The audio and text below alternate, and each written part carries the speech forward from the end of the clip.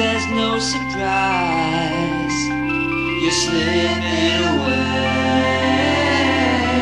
And yeah, you're the love of my life. It's so cold at night, I'm begging you to stay.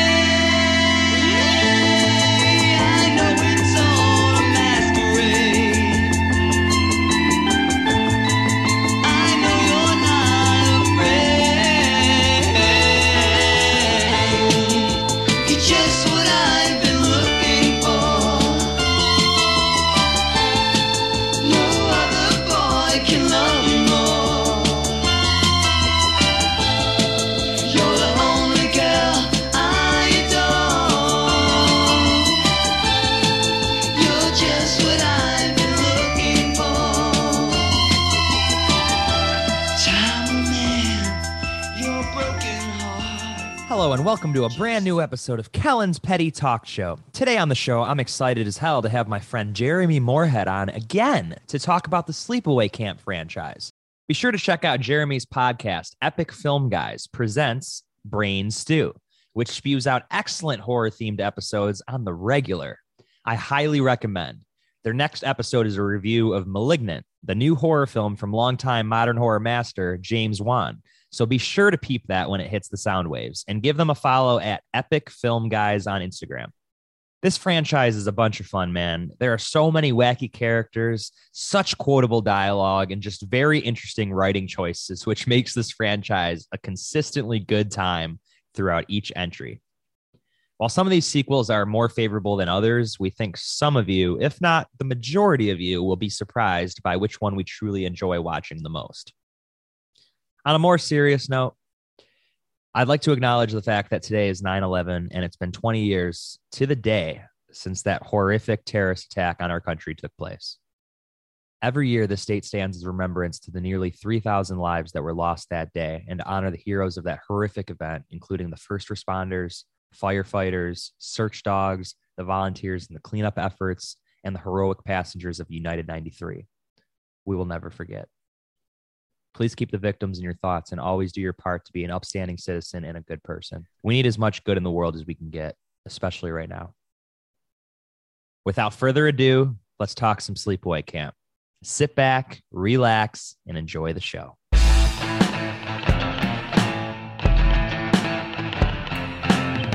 Not sure if you were aware, the other podcasts don't compare. Tell your mom if she's too busy to literally stop what she's doing. I need all ears on me as I interview legends for thee. Now grab your friends, your dog, and your fish. It's time to rip a new episode for the kids. So sit back, relax, and enjoy the show. Welcome to Kellen's Petty Talk Show. Sit back, relax, and enjoy the show. Welcome to Kellen's Petty Talk Show.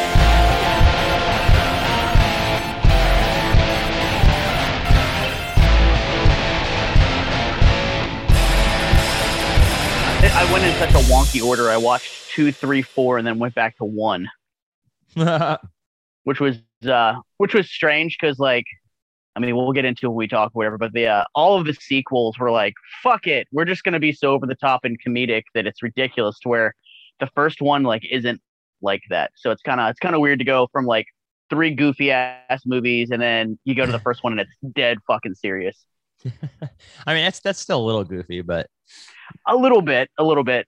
It's kind of funny that they excessively get worse in the crazy department. Dude, have you seen Malignant yet? No, I'm going to see it tomorrow. Did you like it? Oh man. A lot of people didn't. No, I didn't. Which is crazy because it had like so many of the tropes that you would think that I would like from it. Like it had a badass looking fucking killer, an awesome killer weapon, amazing kills. Yeah. But like, that's it for me. Like everything else around it, like I don't want to taint, your viewing experience. I'm not worried because I kind of already figured I'm going to either think it's okay or not good. Yeah. I mean, dude, a lot of people are fucking loving it, which I think is so cool because Mm. you know, we're getting, you know, horror that people are checking out and stuff like that. And that's always good. And I hope it makes a shit ton of money because then they'll make more horror films. But Mm. it wasn't for me. And I think a big part of the reason that it wasn't for me is that I had so much more expectation towards it than I feel like the average person because of me stumbling on that set by chance. And like, not, and they hadn't even announced that fucking movie yet. When we were there and they were filming it, they hadn't publicly announced that they were even making that movie.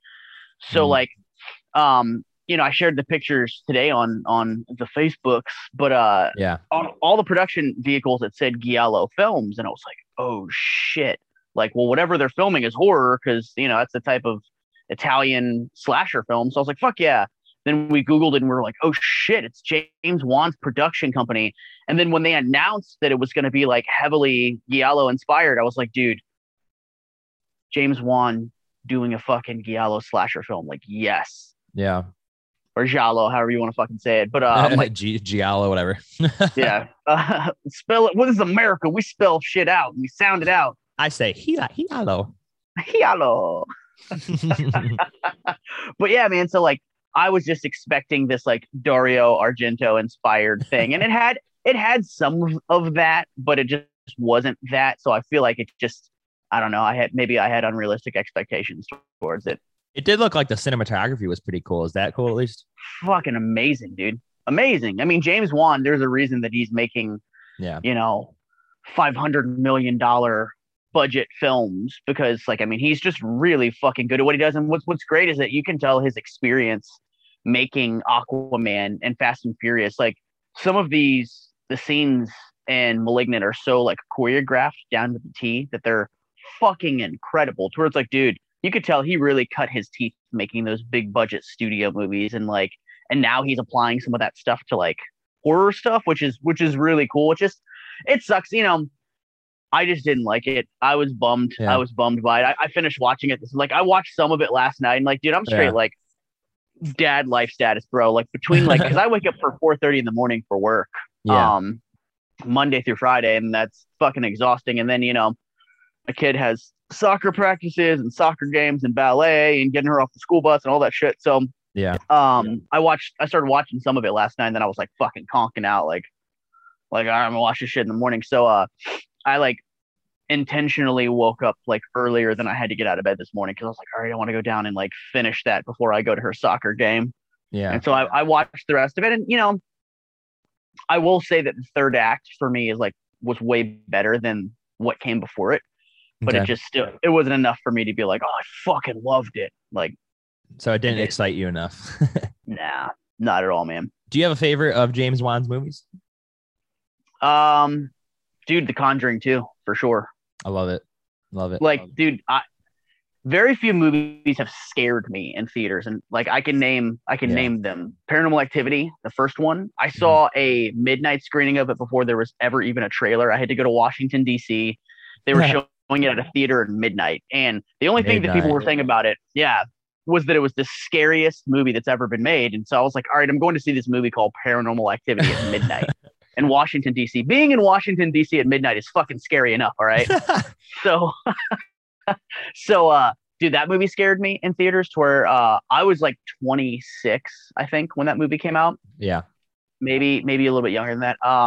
But legitimately, I slept with the lights on for like 3 days after that because I was like, dude, that movie fucking shook me. That movie was terrifying. I actually saw it in North Carolina. I was there for Thanksgiving. That was Thanksgiving weekend, wasn't it, when it came out? I think so, yeah. Yeah. So I remember we went to see that, and then we went to Black Friday in North Carolina, and I just remember people like fighting over Blu-rays, and it was so funny. But no, yeah, Paranormal Activity definitely hit hard. That first time you watched it, it was like, fuck. Because it felt real, man. You felt like you were just a fly on the wall in Katie and Mika's house, and then all this fucked up demonic ghost shit starts happening, and then you feel like you're right there with them, and it really shook me. And then The Conjuring 2, man, seeing that in theaters, like for some reason, like the old man ghost guy that was like, get out of my house. Get out of my house.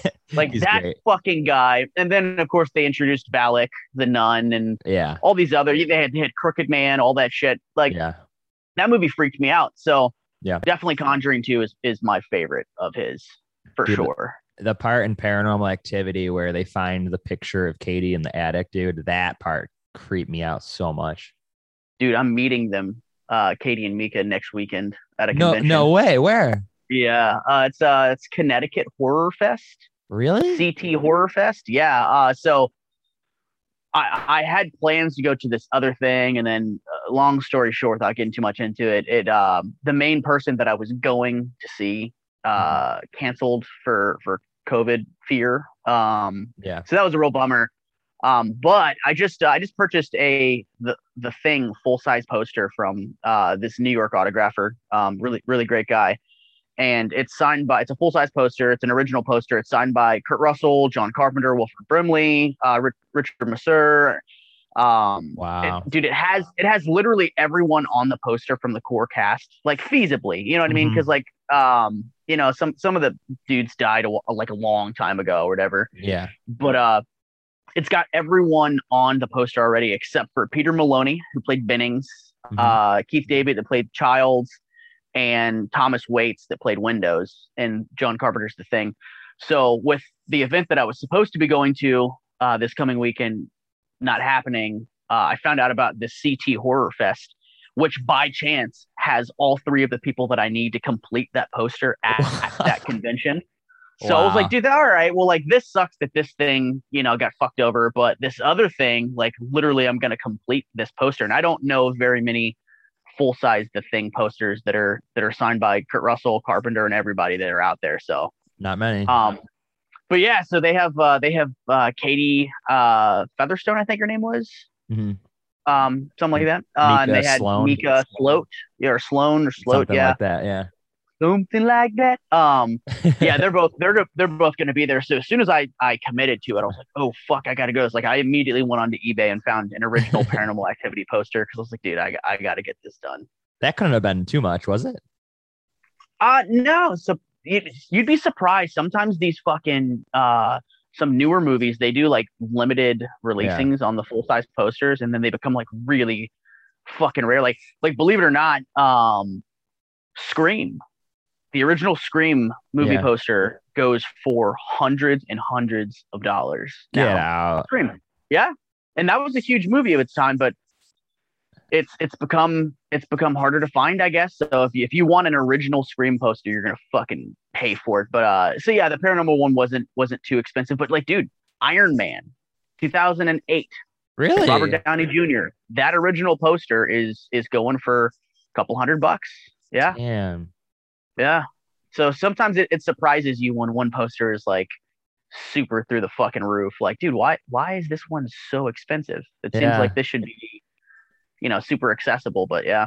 Well, and then speaking of Scream, Matthew Lillard and Skeet Ulrich are going to be there. I mean, those guys are fucking, good for Sean Clark, man, because those guys are fucking bankrolling. Like, for sure. I'm buddies with a couple different people that run different horror conventions, and one of them literally told me, they're like, dude, Scream is like just such a big thing that, I can book a Scream reunion and it's guaranteed, just like booking Robert Englund. Yeah. It's guaranteed that fucking people are going to buy tickets to the event. Yeah. And I was talking to another buddy recently, and he was like, I wish horror conventions would bring more of the old school horror guests back. And having different conversations with different showrunners, it's harder because some of these older names aren't selling those tickets like they were in the 90s and in early 2000s. So this person that runs this convention told me, they said, I can book a Robert Englund, I can book a Kane Hodder, I can book a Bruce Campbell, and those people are going to sell shit tons of tickets. And when I book those people, it enables me to book a couple other like little known names, like names from the 80s movies that we love and shit like that. So it's just, it's interesting how many things have changed over the years as far as conventions and who they bring in. But good for all those Scream guys, man. They're fucking, and Nev Campbell, they're all fucking banking. They show up to those things and they're just, I mean, their line is just nonstop. Yeah. Fucking 3 days straight, dude. I'm so pissed. Have you met them? No, I think I told you I was trying to meet them at Monster Mania. Did I tell you about that? I don't think so. So I was at Monster Mania just a couple weeks ago, and I waited in a fucking 5-hour line for Brad Dourif, which was like the longest line I'd ever waited in. And Holy shit. and then the next day was the 8.5-hour line for Robert England. But the day with Brad Dourif, I couldn't meet Matthew Lillard or Skeet Ulrich because their line got cut off Oh, because of dude. waiting for Brad. So it fucked me over big time. Oh, dude, that sucks, man. I've waited in those fucking lines, man. The first time I ever met Robert Englund, I waited in like a 4.5-hour line, and it was the first horror convention I'd ever been to. I didn't know what to expect. Yeah, it's crazy. So like I bought my ticket. It was 2006. Yeah. Bought my ticket and was like, okay, cool. I'd get to like walk up and meet them. They're like, oh no, go ahead and wait in this line right here. That's fucking 3 miles long, dude. It was oh man. So I'm like, dude, okay, try so 8.5 though, dude. 8.5 was the entire convention. This was the Pittsburgh Steel City Con. For who were you trying to meet? Robert England. Oh shit! Oh, that's right. Because you did 2 shows in one weekend, didn't you? Yeah, I did Monster Mania, where I met Brad and all these other people, and then the very next day, I met Robert England, and I got there. I left Pittsburgh. No, I left Philly at like 3 a.m. Or actually, no, it was like New Jersey, the New Jersey side. We left there at 3 a.m. Drove to Pittsburgh, got there like an hour and a half before the convention even opened. Got in the line, thought I was like really high up in the line, and then it's like all split up into different lines, one for VIP, one for people with all weekend passes, and then single tickets. And by the time, they let all those other lines in first, and then by the time they let mine in, I just got right in the Robert England line. And yeah, it was the whole fucking day, 8.5 hours. That's the whole convention, because the convention started at like, I think 10 or something, and then went to 7 maybe. Dude, that's rough, man. I don't think I've ever waited in a line quite that long at all the years that I've been going to it. Yeah, I think, yeah. I think maybe the longest line I waited in was probably that first one with Robert Englund. Because I mean, dude, I've been going to him for so long that I fully understand. I'm like, okay, whose line do I need to get into first? Yeah, in order to enjoy the rest of my day. So, if it means getting there early and, having to rush to the fucking table where the person is that I want to meet, funny enough, at age 40, I was about to say age 45, but that's not for a couple of years. But at age 40, man, I mean, you were there. Oh yeah. I was with my buddy and I was like, oh, dude, we should go get in Sandy Johnson's line first because her line's going to be insane. It's her first convention appearance ever. And it wasn't that bad. Yeah. Yeah. He said, he was like, dude, no, we got to get Nick Castle's line. I was like, dude, Nick Castle's been doing conventions for 10 years, bro. 10 years. And he was like, trust me, you're at a Halloween convention. He is the original shape. And so I didn't believe him. Right. Yeah, I didn't believe him, but I did. I said, all right, man, I'll trust you.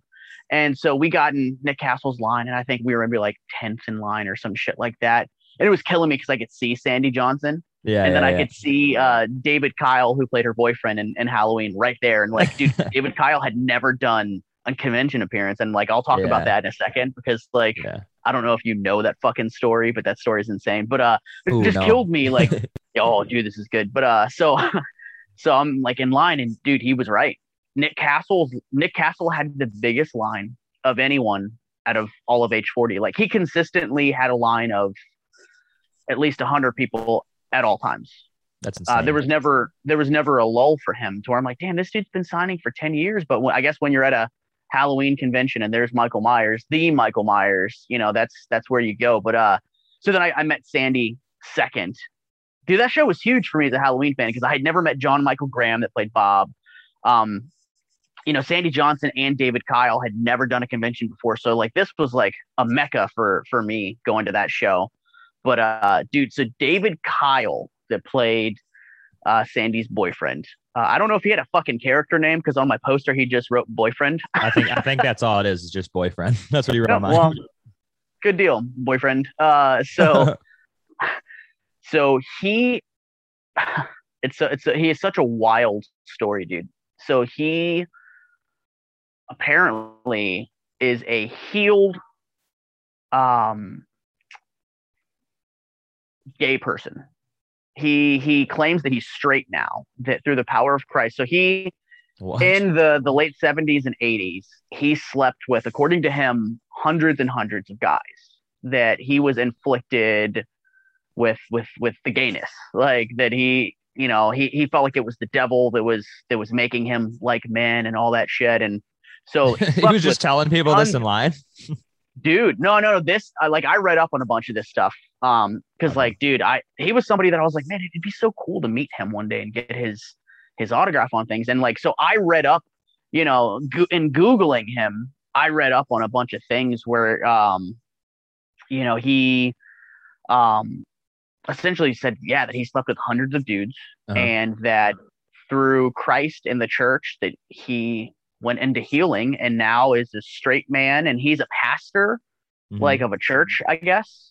So he's like out there like preaching this like gayness is is not a choice, that it's a sickness and you can be healed, some weird shit. So what's funny is that I hit him up a couple of years or maybe a year or so before age 40 and was just like, hey, I'm a huge fan of Halloween. It's my favorite film of all time.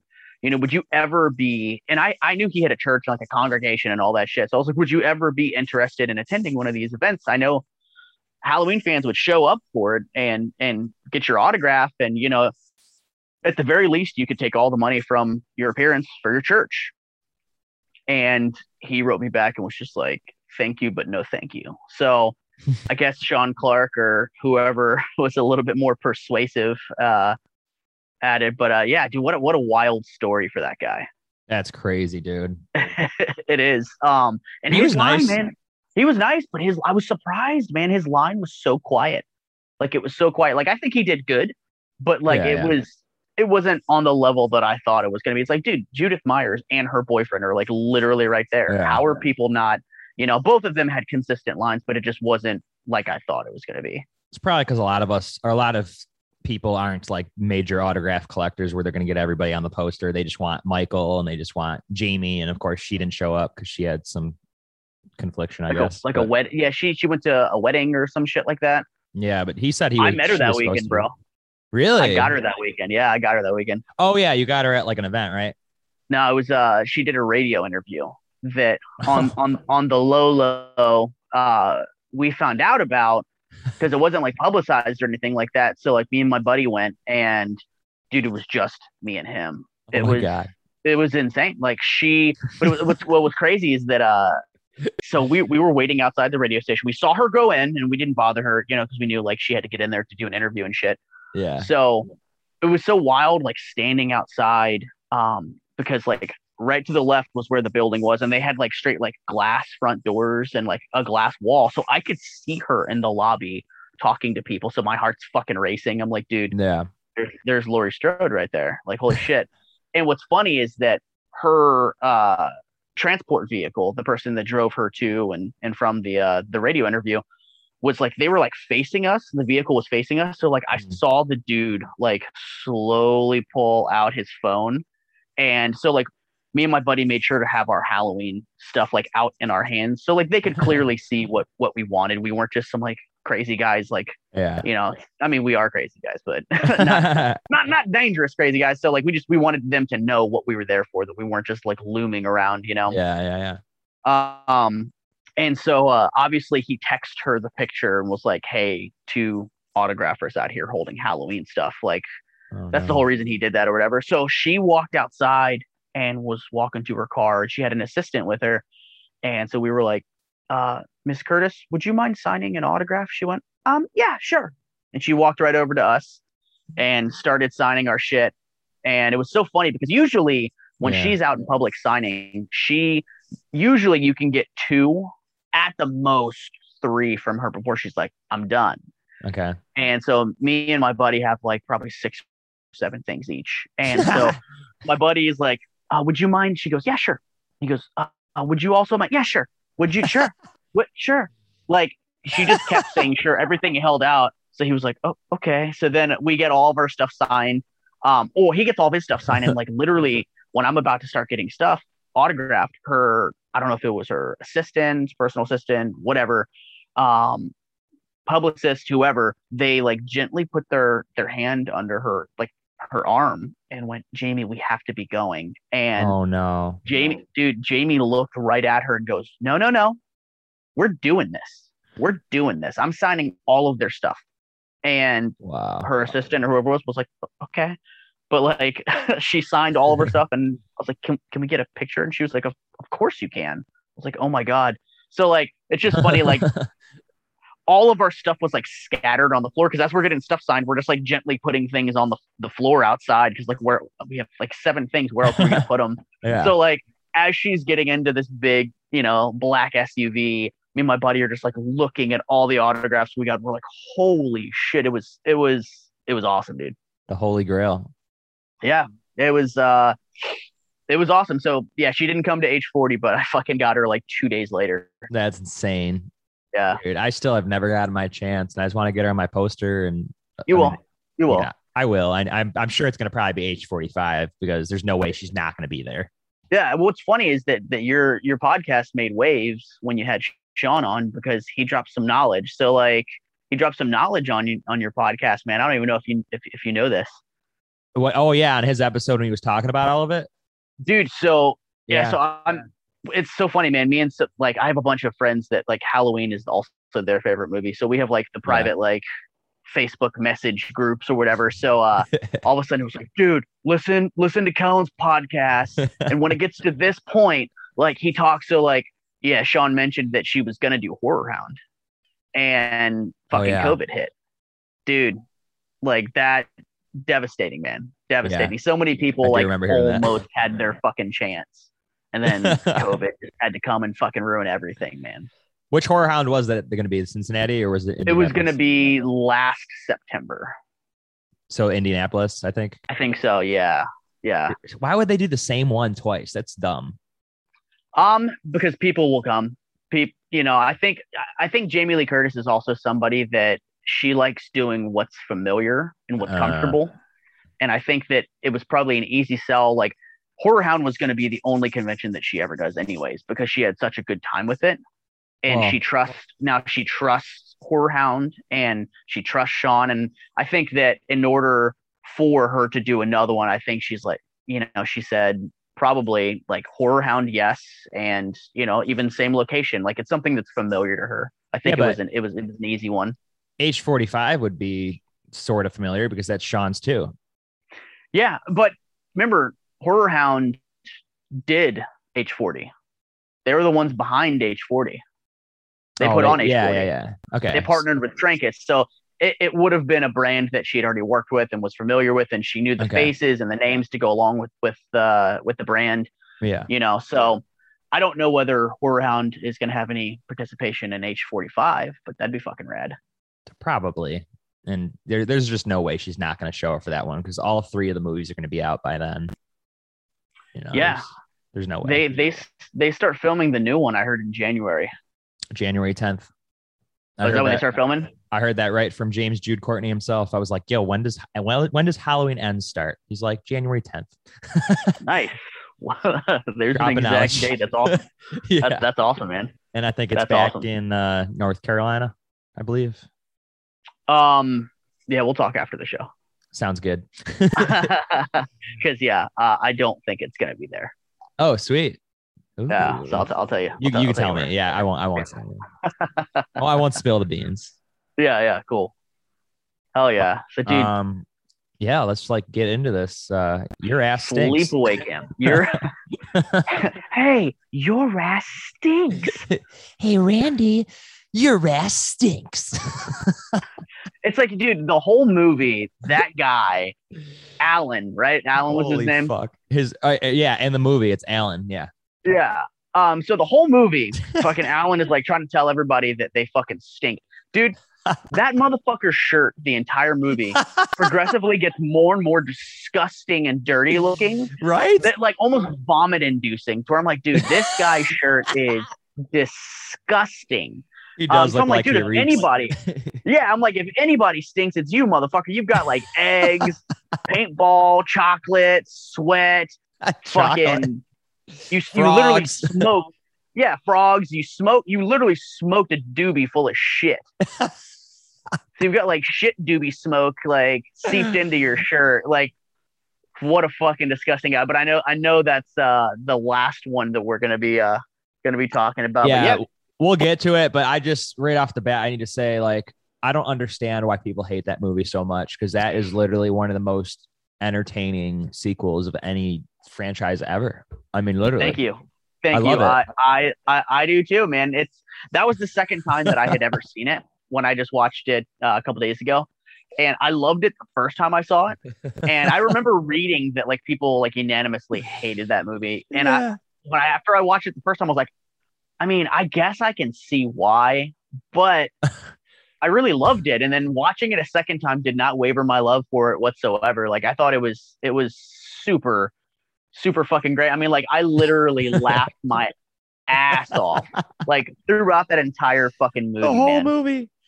It's so great. It's so great. But I mean, if Sleepaway Camp teaches you anything, like if there's any lessons to be learned out of all the Sleepaway Camp movies, it's who the fuck would want to go to summer camp? It's like pretty much like kids torturing each other and being mean as fuck. Yeah, pretty much. Like who wants to go to any of those summer camps? It's literally just like, all right, who's getting it? Who we targeting? Like, holy shit, man. Holy shit. And I think I told you before we started, I watched it in a wonky order because I've seen part one so many times. Oh, yeah. That I was like, I'll save this one for last. So I went back 2 through 4. And then so I literally just finished rewatching part 1 like an hour and a half ago. And even that one, even though that one's a little bit more like straight laced as far as the tone and a little bit more serious and sinister, even that one, it's like, dude, these kids are mean as fuck, man. So mean. God damn. But I love that because he's not sugarcoating it. He's kind of like showing how it probably really was for him when he went to summer camp. Robert Hiltzik, whatever.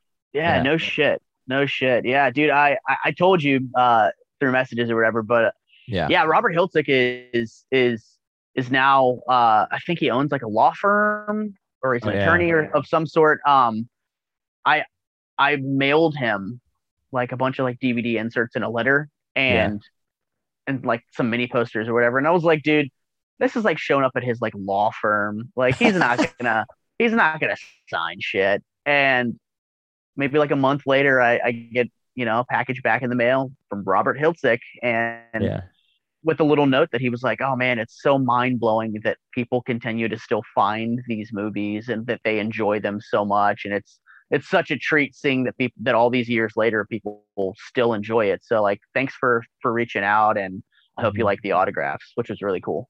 And that's when he signed your Return to Sleepaway Camp too, right?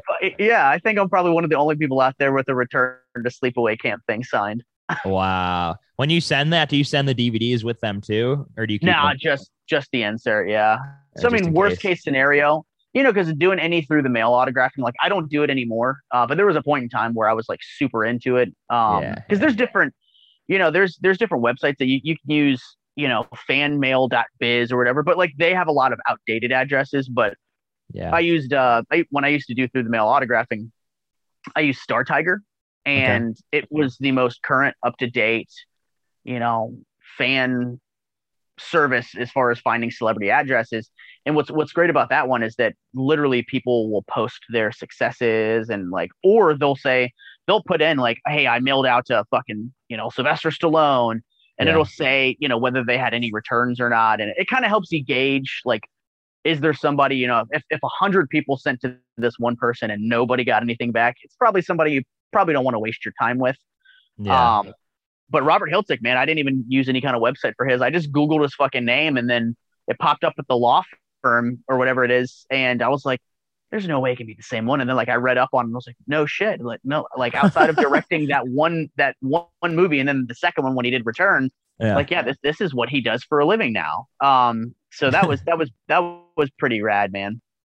Dude, I don't even think I realized until the other day when I watched Return that he was the same guy that did that one. And I was just like, how is this the same guy? That's just wild to me. Apparently, not to jump around, the production of Return to Sleepaway Camp was kind of, I don't want to say a troubled one, but I know it had some difficulty that I guess they filmed it, and I guess the CGI work like was not up to par with what he wanted.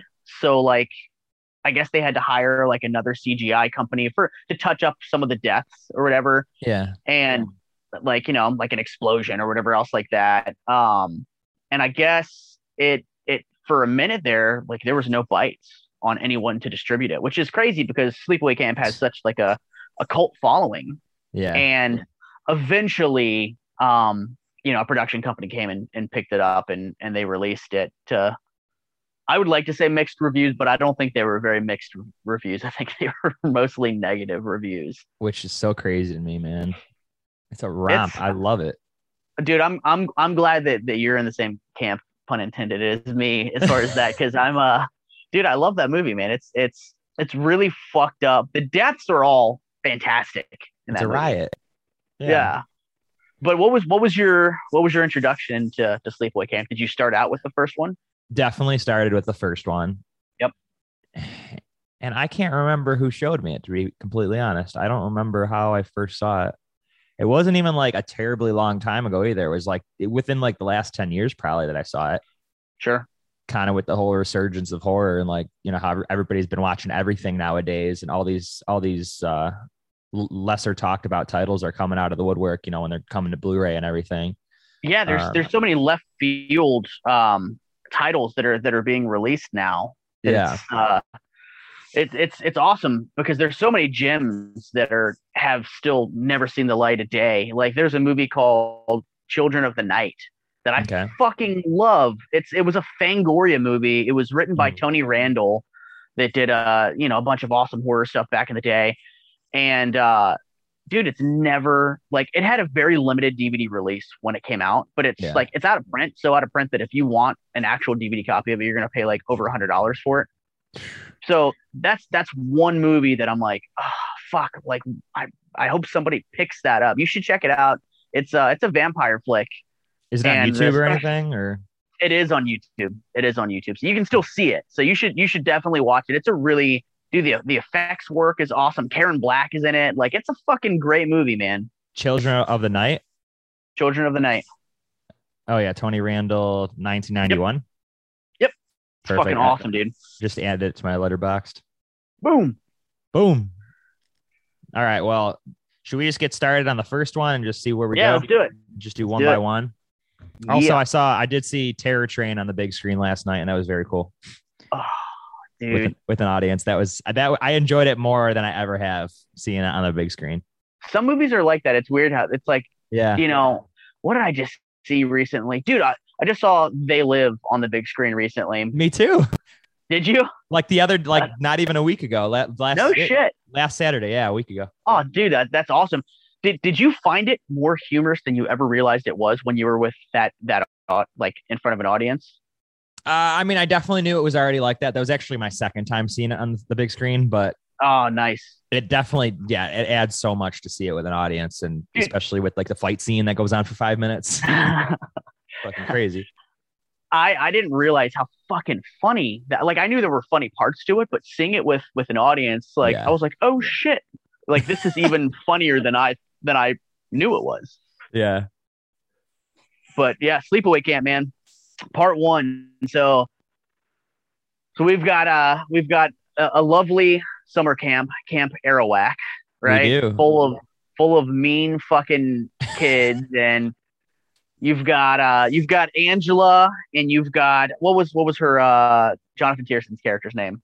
Ricky, that's right. So you got Angela and Ricky, right? Cousins, and they're going to the summer camp, and these kids are mean as fuck. And you know, Ricky had been to Camp Arawak before, so you know he's coming back, and now the girl that he was interested in from the previous summer that he kind of had a fling with is older and a little bit more matured, and the older boys are showing it. Yeah, Judy's showing attention to her, and it kind of hit, man. Who? So then murder. So let me just do the synopsis, I guess. So Angela Baker, a shy, traumatized young girl, is sent to summer camp with her cousin. Shortly after her arrival, anyone with sinister or less than horrible intentions towards her gets their comeuppance.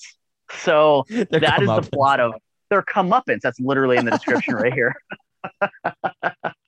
Oh, man. So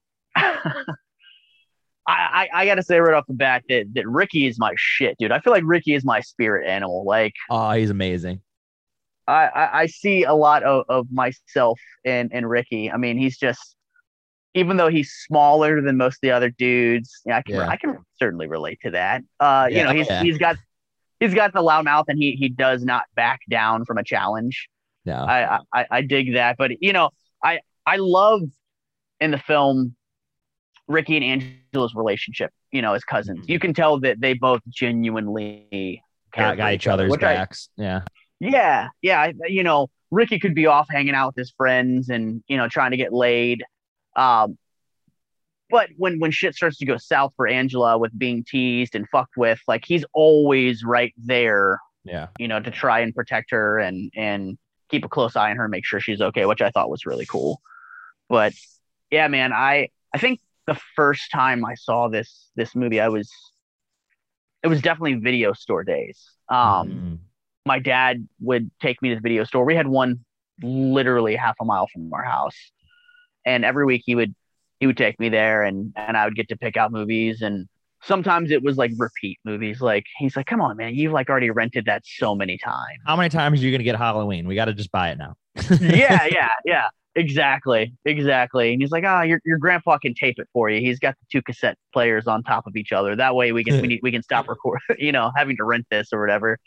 But I remember renting Sleepaway Camp because that box art, man, with the tennis shoe with the knife going through it. Incredible. Such an awesome poster, man. Such an awesome, you know, box art to have for the film. So I picked it up. I remember reading the back of it and being like, okay, this has Friday the 13th vibes, and I really dig that. Like, as a kid, you know, I loved Michael and all that shit immediately. But Friday the 13th as well. Like, there was something really, really mesmerizing as a kid with Jason. So like I ate up all the Friday the 13th movies. And so when I got to Sleepaway Camp, I was like, all right, cool. So I remember renting it, and it definitely it has that Friday the 13th feel, like that trope, right? It's got the one by one, the kids are getting picked off in really fucked up and sinister ways. Yeah. And you don't know who's doing it, very much like the original Friday the 13th that came out 3 years prior. You know, God love Friday the 13th, man, because that literally.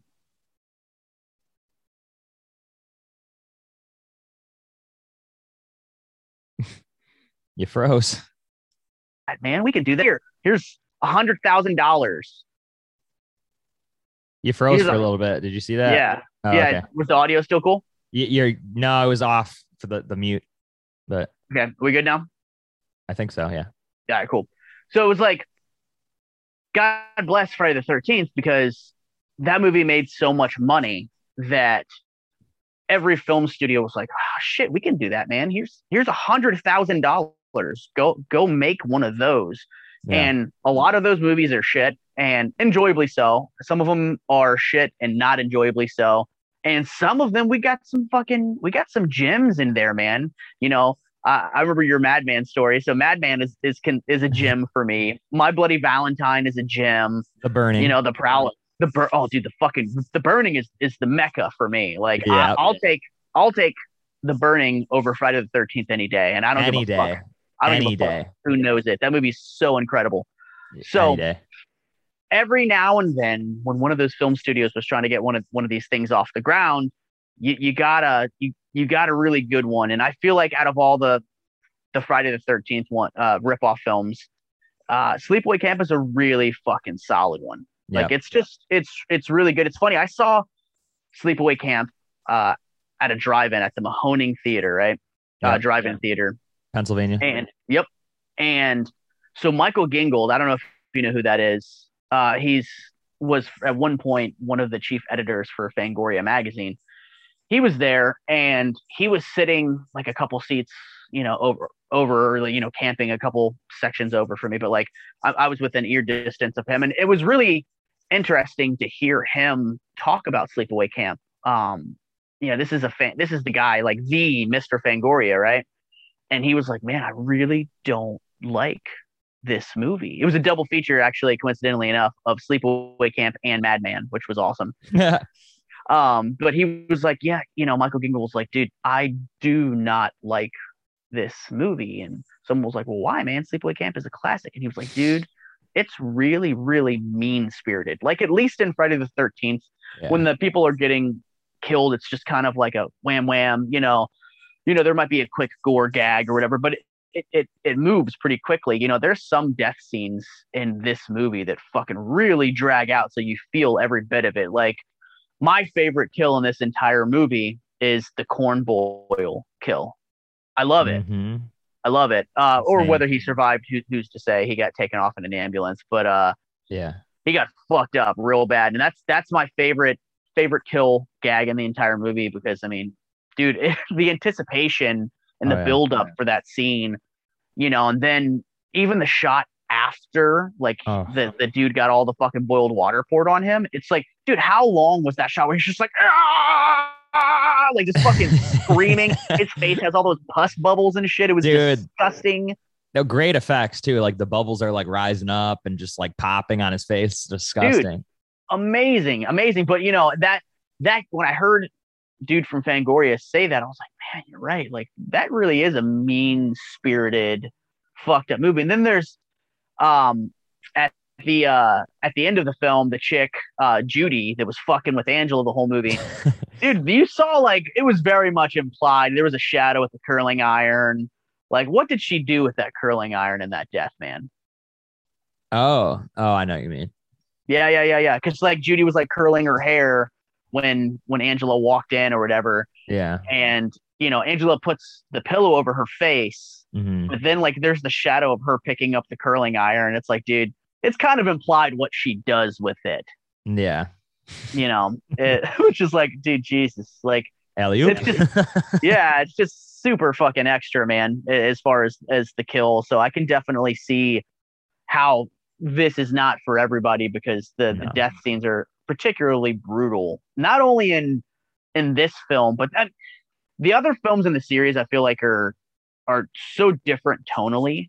Yeah. But one thing that kind of ties them together is how brutal the deaths are in each film in this franchise. Like, absolutely fucked up, man. Fucked up. So what was the corn boil one your favorite death as well, or what was your favorite one? That's a hard one. I like the B one is cool when he falls over. Yeah. But yeah, I don't know. Like, yeah, I'd say that's the boiling one is pretty freaking amazing. And that part with Judy or whatever, where she dies, I don't know if you noticed, but when you look at the person entering the cabin, that's not Angela. That's Ricky. Huh. It looked like Ricky, but I couldn't tell whether they were trying to make it look kind of like it could be a mix of them.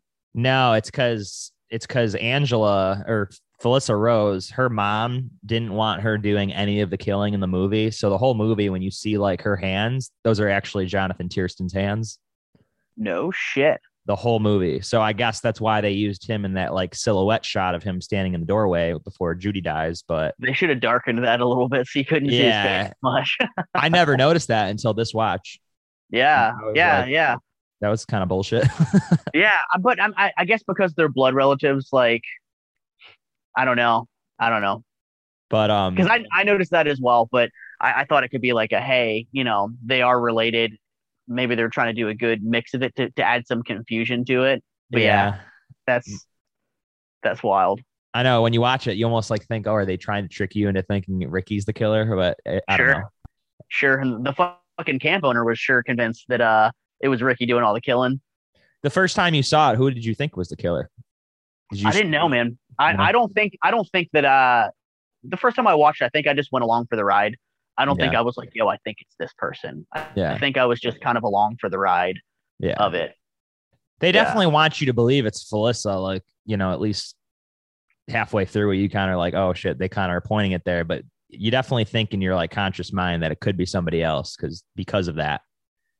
What is it with these sleepaway camp films where there's always, like, not always, but in the first one and Return. The third one, Teenage Wasteland, there's the old dude that's like in charge of the camp. He's like, Sweet Pea from part 3.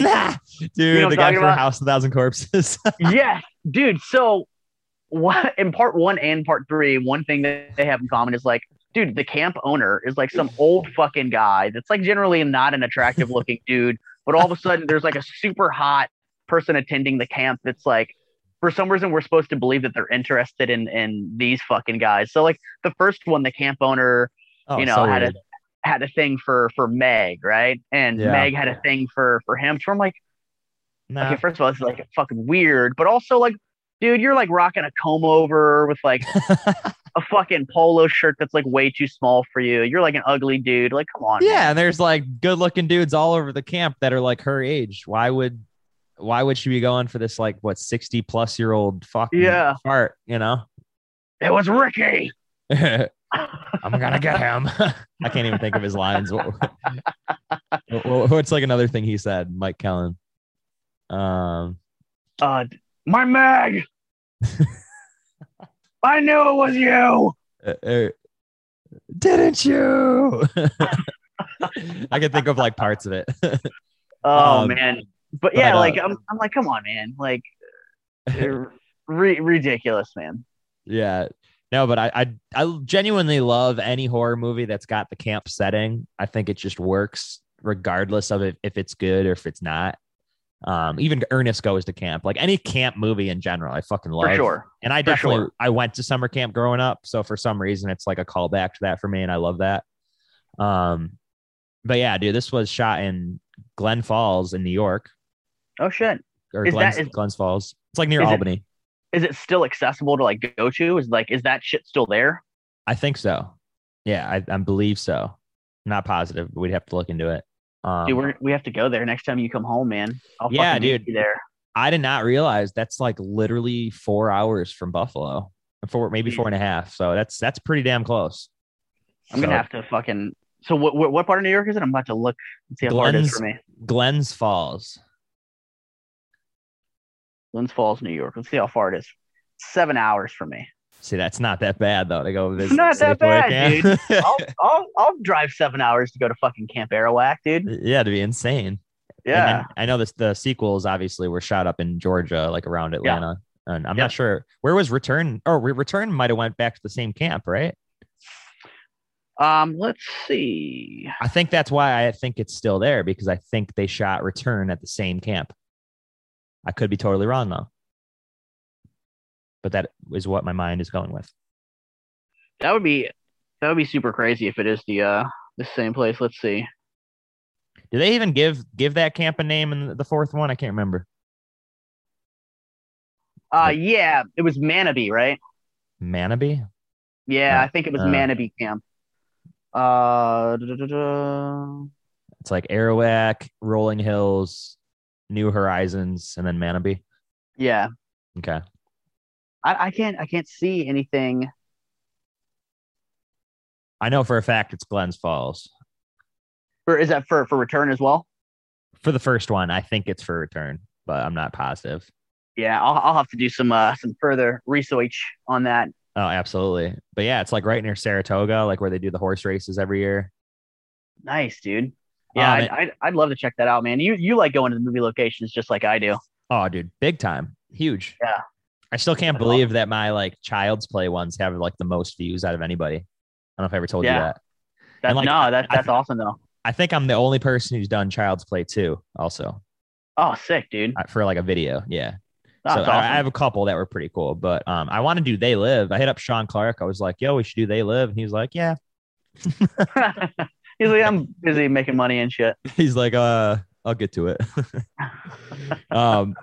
Anyways, the director actually went to the exact camp where they shot the first one. Oh, did he really? Like in real life. Like in real life. Like when he was younger, he went to that exact camp and he made sure that that's where he was going to be able to shoot the movie, and he made it happen. That's insane. I bet you he didn't have to pay them very much money at all either. And that's probably why too. He was like, oh, I'll just go like make them do this. Yeah. He's like, I'll just film off season where nobody's even going to be there and I'll give them money. And I'm glad you said that, off season, because he actually had to wait until after summer camp ended. And that's why I don't know. I think it's still there, but at the time it was still there, obviously. And they shot the movie there after camp ended for the year. So I think it was after September they were allowed to start shooting the movie. That's awesome. There's a Sleepaway Camp documentary coming out about the franchise. Do you know Mike Perez? No. Mikey Perez? Oh man, he's a great guy. He also reps celebrities for conventions. Like he reps Corey Taylor from Slipknot, and he reps a ton of fucking people. Man, he's got some people that I can't wait until conventions pull the trigger on some of his people that he reps. Yeah. Like for instance, he's got Lisa Schrage from Prom Night 2. Ooh, She plays Mary Lou. And yeah. And like, dude, I want to meet her so bad, man. I love that movie. And like we were talking about earlier, as far as the conventions go, you know, a lot of these convention owners and showrunners are like, you know, but is this person going to sell tickets? Because at the end of the day, it is a fan thing, but also it has to make money in order to keep having them. So I get it. But yeah, Mikey Perez, man, he's a great guy, good friend, and he reps so many people from the Sleepaway Camp franchise. Yeah, like so many people. I think he reps Felissa as well. But dude, he reps. I think he reps Judy. I know he reps Meg for sure. The actress that played Meg. But he's got people from Sleepaway Camp 2 and 3. They've only done one convention, Days of the Dead. I think like 2 years ago, did a massive Sleepaway Camp 2 and 3 reunion.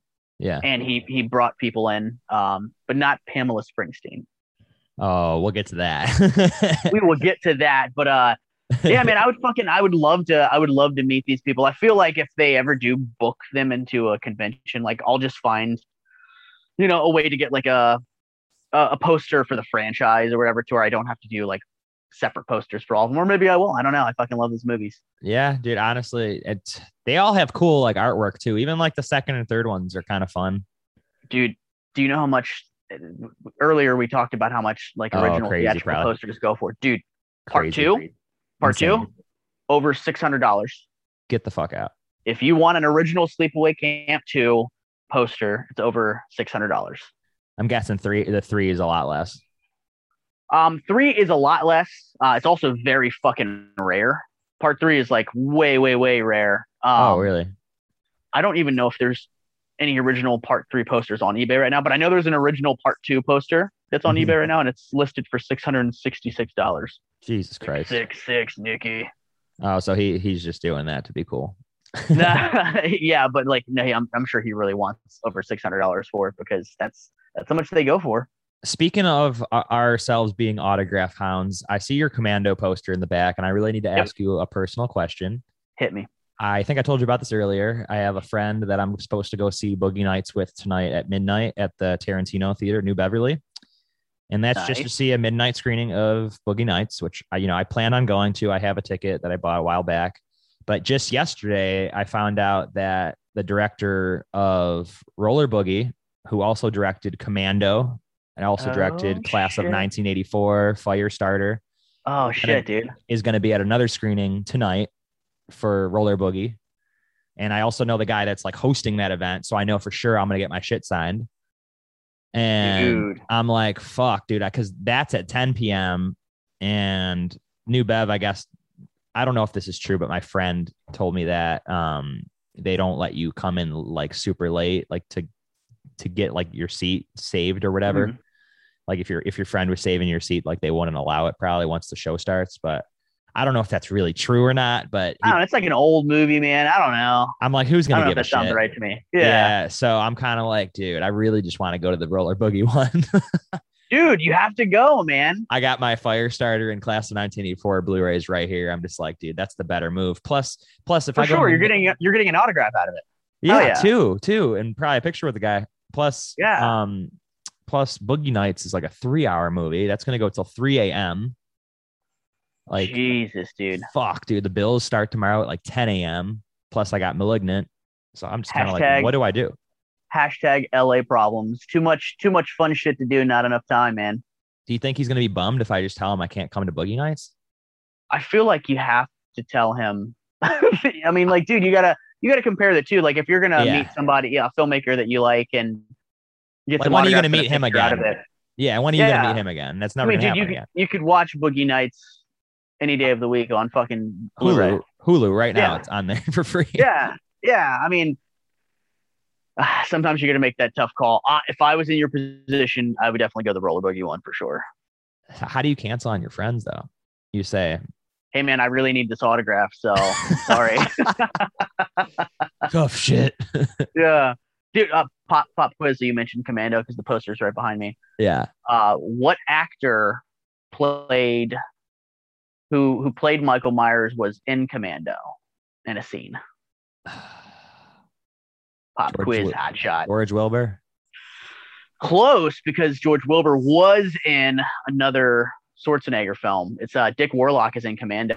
He plays the police officer in the mall. I think I do remember that. I haven't seen Yeah. it in mad long, but I've seen it a couple times. And Commando is a kick-ass. That's like one of the best action movies ever. Yeah. Oh, dude. It's and the one-liners in that movie are just fucking fantastic. I love Hilarious. Commando, man. I love it. Vernon Wells is amazing in it. Oh, incredible. So good. One of my earliest guests. I had him on right after Sean, I think.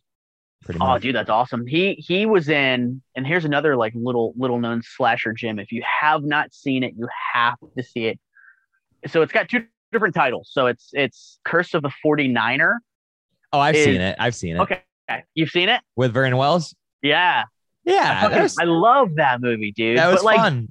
People don't know about that movie. I mean, he's gonna be at Chiller Theater, and because like the other name for the movie is Miners Massacre or some shit like that. Yeah, that's yeah.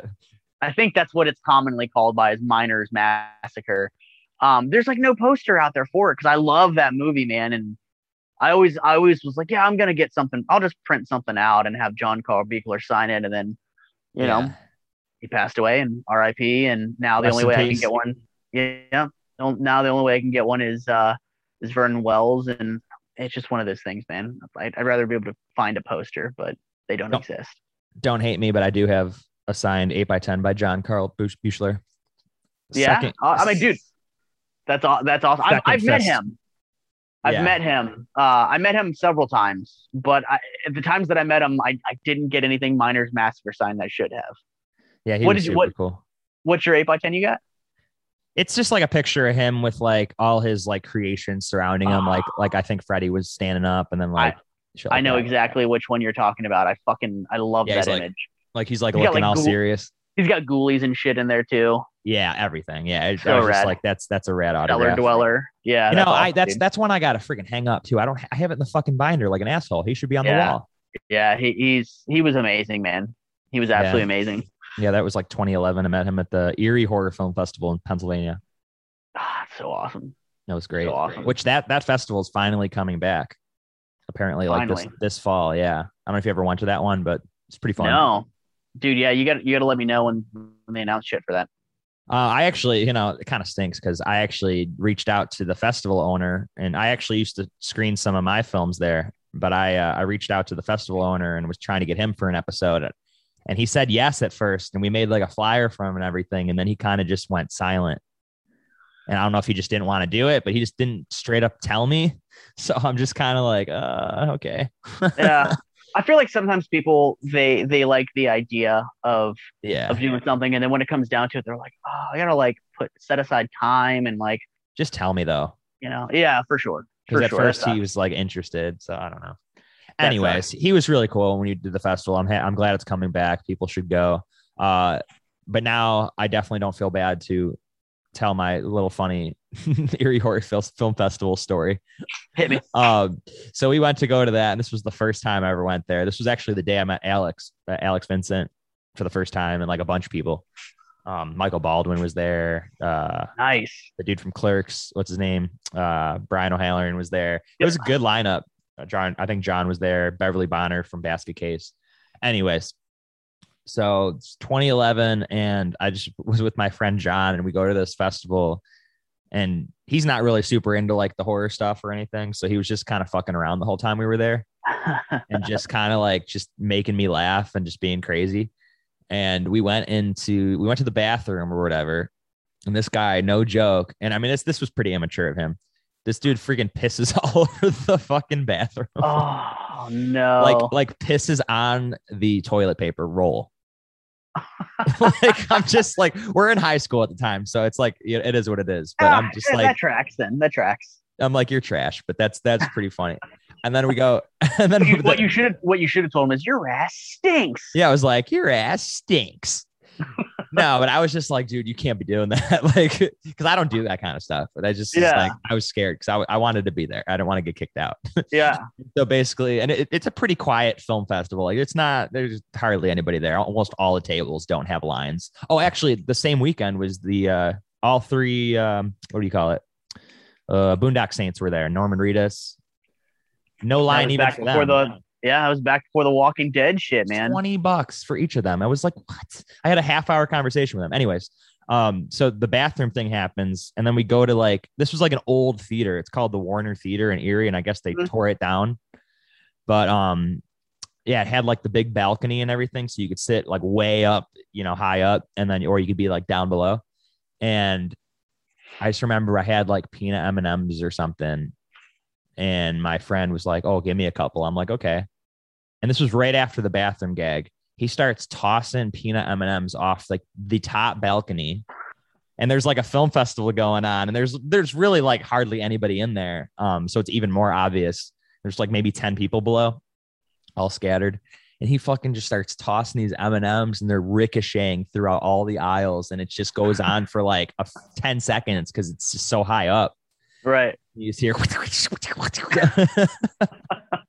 and then no joke, like the film usher or whatever comes in, like, and we're the only people up there pretty much. And I thought for sure it was either the M&Ms or the bathroom thing that we're getting kicked out of like my second convention ever. And I was like, no. And he comes up, he's like, "Oh, you can't have a drink in here." You're like, "Oh, okay." And I'm like, "All right." That's funny, dude. That's yeah. That was stuff like that you don't forget. No, yeah, it was sick. It was definitely awesome. That's too funny, man. That's too funny. But yeah, so dude, Miners Massacre is sick, by the way. I'm gonna rewatch it soon. It's been a couple years since I've seen it, and I just remember fucking loving it, dude. I need to give you a list of like slasher films that are like very little known. Yeah, there's some good ones. Have you ever seen Mask Maker? Mask Maker. Let me look it up. Yeah, it's like 2000 something. Wait, is that the one? Oh yeah, I've seen the cover a million times. Dude, it's actually fucking good, man. I'm gonna watch that. I've seen that cover at Blockbuster like 1,000 times. That's what I was gonna say. You said a lot of people don't know about Miners Massacre, but dude, I saw that on the shelves of Blockbuster like every time I went. It had that like cheesy fucking straight to video box art, man. You could tell it unfortunately it looked like a lot of shitty movies that were coming out around that time. The only difference was that it wasn't shitty like those other movies. I mean, it was cheesy, don't get me wrong, but so much fucking fun. It kind of looked like Jeepers Creepers a little bit, like on that cover. Maybe that's what they were going for. They're like, fuck it, let's give that vibe so we can sell some copies. All right, back to the first one. I fucked up my thing. I got a million notes for this one. So I can only imagine it must have been pretty damn cold when they filmed this. And I think they talked about that in the commentary because they had to wait till like end of September. So we're talking New York in the fall, and they're filming like a lot of like all night scenes. So that must have been pretty tough. And most of them are wearing like shorts and stuff. And dude, those cut off fucking shirts, like those belly shirts that dudes would wear in the 80s at that time. So classic. Man. I'm glad we missed that, man. Because like, dude, it's like, I'm gonna get this t-shirt and I'm gonna cut it like fucking 4 inches above my belly button, and I'm gonna wear this belly shirt, bro, because like I need people to see my belly, because that's do you think fat guys did that? Probably. Yeah. I mean, dude, look at today, man. You've got fucking people squeezing into those fucking yoga pants. That's like, goddamn well you shouldn't be in those fucking yoga pants. Goddamn well. I've had it with these motherfucking snakes on this motherfucking plane. Dude, I love how 80s films look. Like, there's just such, a beautiful cinematography feel for these 80s slasher films. Like I love that the movie opened up like with the landscape of the camp, and it's kind of showing you around different glimpses of what the camp looks like.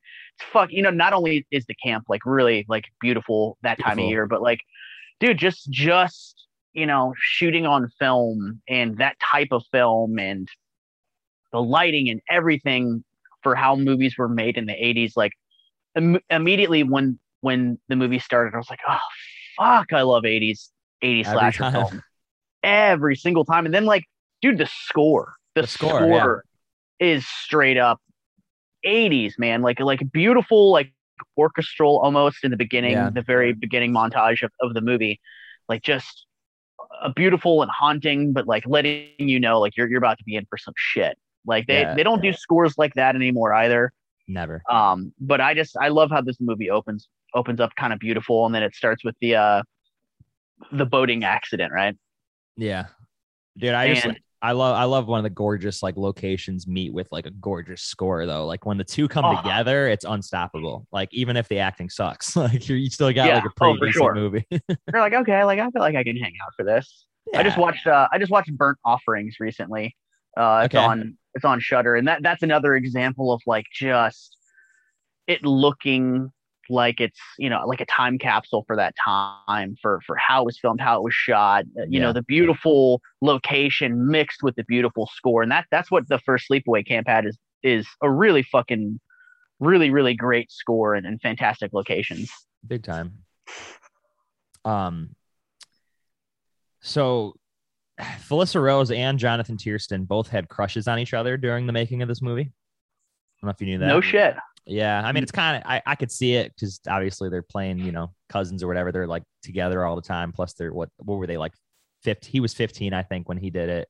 I don't know how old she was. I think she was 13 because it was 5 years later when they did the sequel. Yeah, because it was 5 years later they did the sequel. They asked her to come back. Or no. I think she auditioned for it, but they didn't want her because she wasn't comedic enough or something. Yeah, I think what I heard is that it was out of a courtesy. They were like, hey, we're making this movie and we're bringing Angela back. Like, would you want to come in and read for it? And the reason we're having you read for it is because it's kind of a different tone and vibe than the first one. I feel like Sleepaway Camp 2 went full Texas Chainsaw Massacre 2 because they were like, all right, we're not going to make the same movie again. So instead, like, we're just going to ramp up the violence and ramp up the comedy. We're going to flip it on its head. Which is exactly what they did. So I guess she came in and read for it, but like she wasn't really very interested in it. And I think from what I heard, they were already like heavily wanting Pamela Springsteen. Yeah, I think they already decided on her, but they wanted to give her a chance. But as a courtesy, it might have been different if Felissa was like gung ho on like, no, I need to reprise this role. But I think she was also kind of like, meh, I'm going to college. Like I don't college. Yeah, I'm going to college, man. I don't know if I need this. I can't imagine she made much on the first one anyway. No, I mean, I bet you nobody got a fucking payday out of that first one, man. Like, well, now that's what's crazy is like so many years went by, and then when the conventions picked them up, they're still fucking living off of it now. That's one cool thing about Felissa is that COVID has been such a huge thing the past almost 2 years. And when conventions slowly started to happen again, she was one of the first names that was like Felissa Rose. So it's like, she was getting back out there to do fan events. And dude, she slays at them, like she's such a cool person. Like, that. And oh yeah, of course. I went to, funny enough, right before the shit hit the fan with COVID, I went to an event called Pop Rock and Horror. Okay. It takes place in Pennsylvania, and the guy that runs it, his name's Scott Hewitt. He's a fucking great guy. He's a friend, and he put on an event called it was New Year's Evil, Pop Rock and New Year's Evil. So he's the first one to ever do it to my knowledge. It was a New Year's Eve party for horror fans. Wow, dude.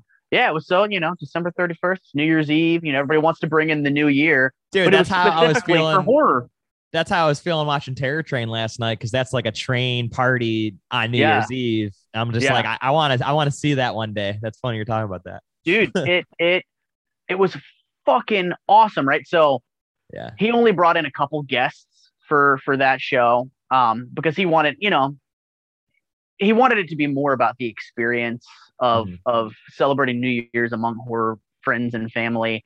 But as a fun added bonus, he brought in a couple celebrities, and so he brought in Felissa Rose, David Howard Thornton, who plays Art the Clown in Terrifier. He brought him in. Oh, good, love him. Jennifer Banco brought her in, and I want to say there was maybe like one other person that he brought in. But dude, let me tell you what.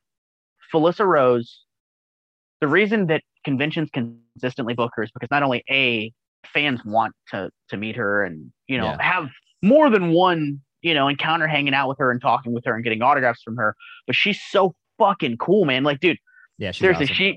she went around. So we're in this huge like banquet hall, like bringing the New Year's in, right? And it was 2019 going into 2020. Boy, did we have no idea what the fuck was coming for us. But like, dude, she made it a point that she was like literally going around the room, kind of at her own pace and like just talking and hanging out with people and dancing with fans and like singing karaoke. And dude, so cool. She definitely gives off that vibe. Like she's not really just there for the money. She's just there to hang out with the fans. And I love that. Yeah, dude. And it was awesome. And what's really funny about that whole event, dude, is there was it wasn't COVID, but there was a airborne virus, like a foodborne virus. Wonderful. I think, or not, maybe not foodborne, but an airborne virus that went around that convention. Like, dude, like over 40 people got this virus. Whoa. And it made you sick as fuck. And the reason that I know that is because I know from experience, I was like one of the 40 or 50 people that got this thing. And like, dude, here's the thing. I didn't eat any food because they had catering there. Yeah. But we had went out to like a really, really nice restaurant for dinner that night. So like I didn't eat any food there. So it wasn't like, oh, well, like it was food poisoning. Like, no, I didn't fucking eat there. But so it was like January 2nd was when it hit. Like it took a couple days for the fucking virus to take over. I was so sick. Like I was puking my fucking brains out. It's the sickest that I think I've been since I was like a kid getting the flu. Yeah, it was some kind of flu virus or whatever, and it was brutal as shit. It was funny. I just ran into Scott at a convention a couple weeks ago, and I was like, dude, we were talking about I was like, dude, you gonna do another Pop Rock New Year's show? And I think he's trying to get one off the ground. And I was like, oh, that's awesome, man. Like, I'll be there. And I was like, I'll be there despite the fact that I was on my fucking deathbed after going to your last one, man. He laughed. He was like, dude, I didn't get it. He goes, I didn't get it. I didn't get it, but everyone else did. Yeah. And I would have said like, oh man, I think it was fucking COVID, but like, dude, no, you were puking your guts out, which is like, nah, dude, you don't puke with COVID at all. No.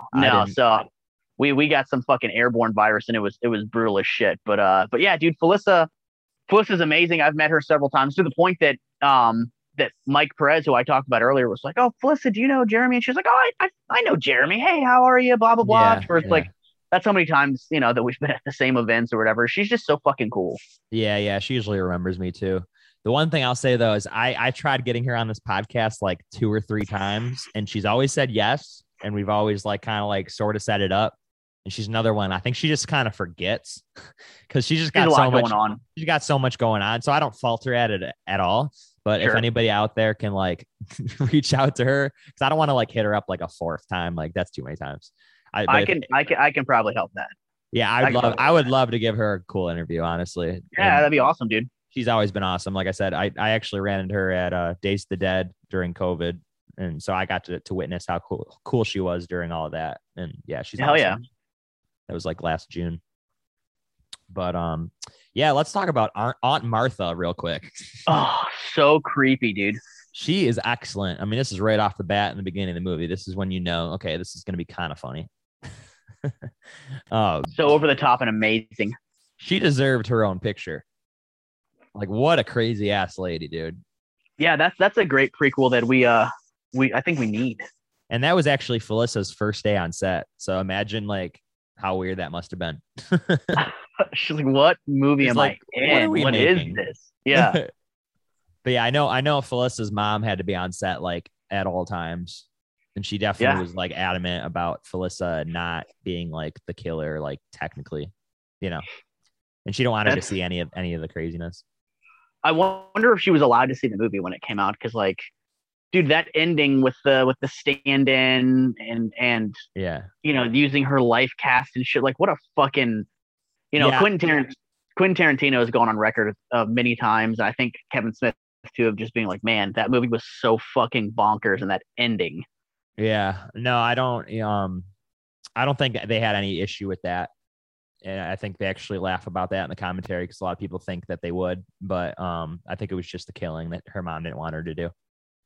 I will tell you one thing though. I'm gonna find where I got notes on that. I do know that the guy that they had dressed up, you know, as Angela for that naked shot, that's really him, by the way. That's a naked dude. That's a real naked dude. That's a real pee-pee. Yes. Okay. It's not originally. I guess they were gonna go for like a strap on or some shit, but they literally just got some like college dude. And what they did basically, and they talk about this in the commentary, that they basically got him super drunk or like gave him a lot of beer, and he went and did this shot, and apparently he was like crying throughout it. And I don't know if it was because of what he was doing or if he was just super drunk, but they did talk about that, and they were like, they felt really fucked up for just doing it in general. They're like, all right, even though you're crying, like chill, because we're about to roll again. Yeah, exactly. Oh my god, dude! Like, he was all like hanging out with his fucking George W. Bush out, like fucking Gavin Rossdale. George W. Bush. It's just fucking Bush and Weenie out, man. Yeah, but dude, what an iconic ending. But amazing. But yeah, with Aunt Martha, it's kind of weird because, you know, Ricky's technically her son, right? Right.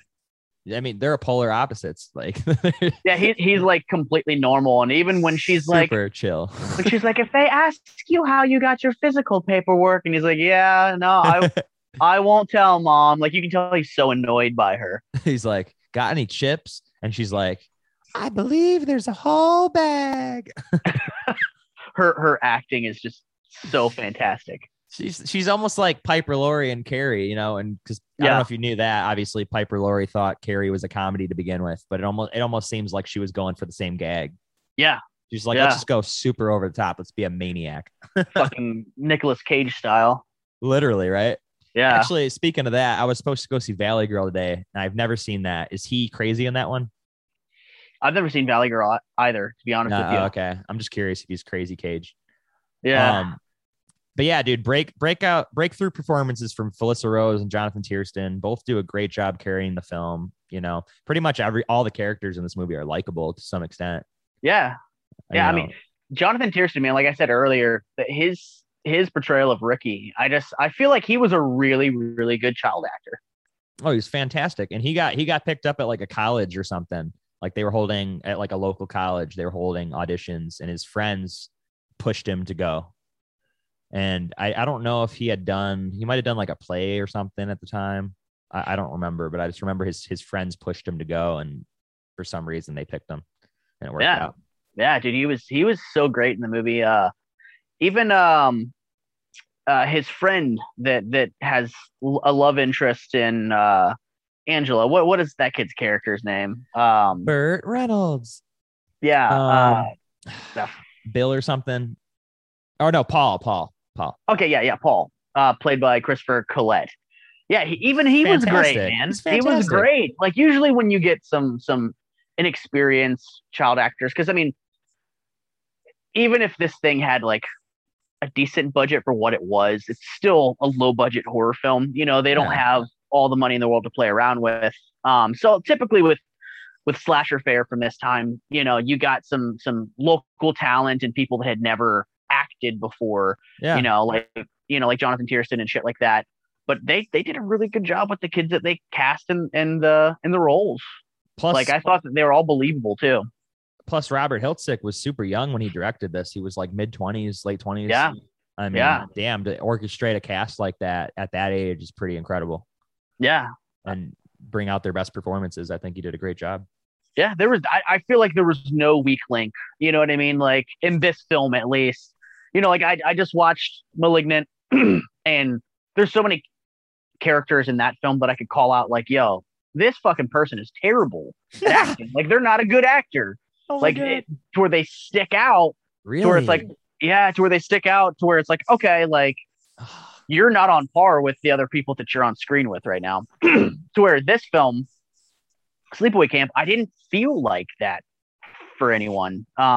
See, that's almost like a director problem, though, and I would hate to say that about James Wan because he's so incredible. But yeah, it really is like the director's responsibility to bring out their best performance, like at the end of the day. Yeah.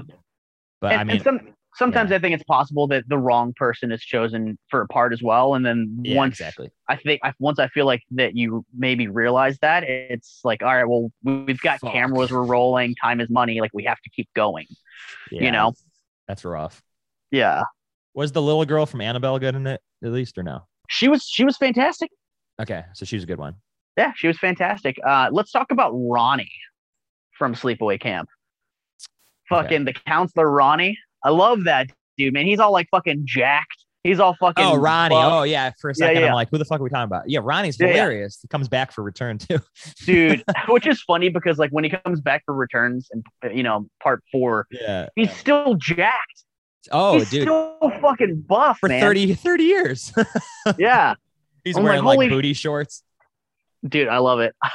Dude, I'm curious what he did at the time. Like, he obviously wasn't just an actor. I'm curious, like, was he like an athlete? Like, what the fuck?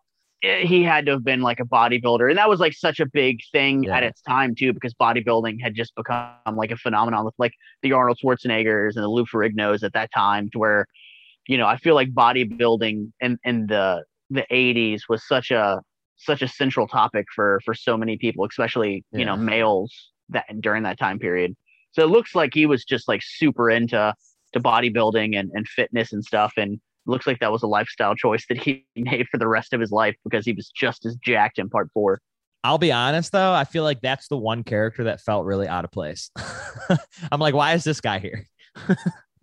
Yeah, I mean, his portrayal of Ronnie was a little bit over the top, which I kind of dig, because he's the guy that, like, at least in the first one, he's like, like he doesn't think it's a killer at first, so he's just like, wow, we don't know what's going on here. And then by 4, he's the opposite. He's the first one to be like, it's Angela. He's like, Angela's the killer. Or should I say Peter?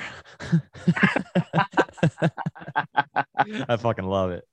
Oh, dude, so good, man. So here's a fun thing. I was at the New Beverly Cinema like a week ago ish, or no, like a week and a half ago. I went to see Sunset Boulevard and Whatever Happened to Baby Jane, like a double feature. Nice. And had this like trans person sitting next to me, seemed super cool. He, she, however you want to call it. Super cool person. But then he was like, he said Sleepaway Camp. Oh, he's never seen Sleepaway Camp because it's a transphobic movie.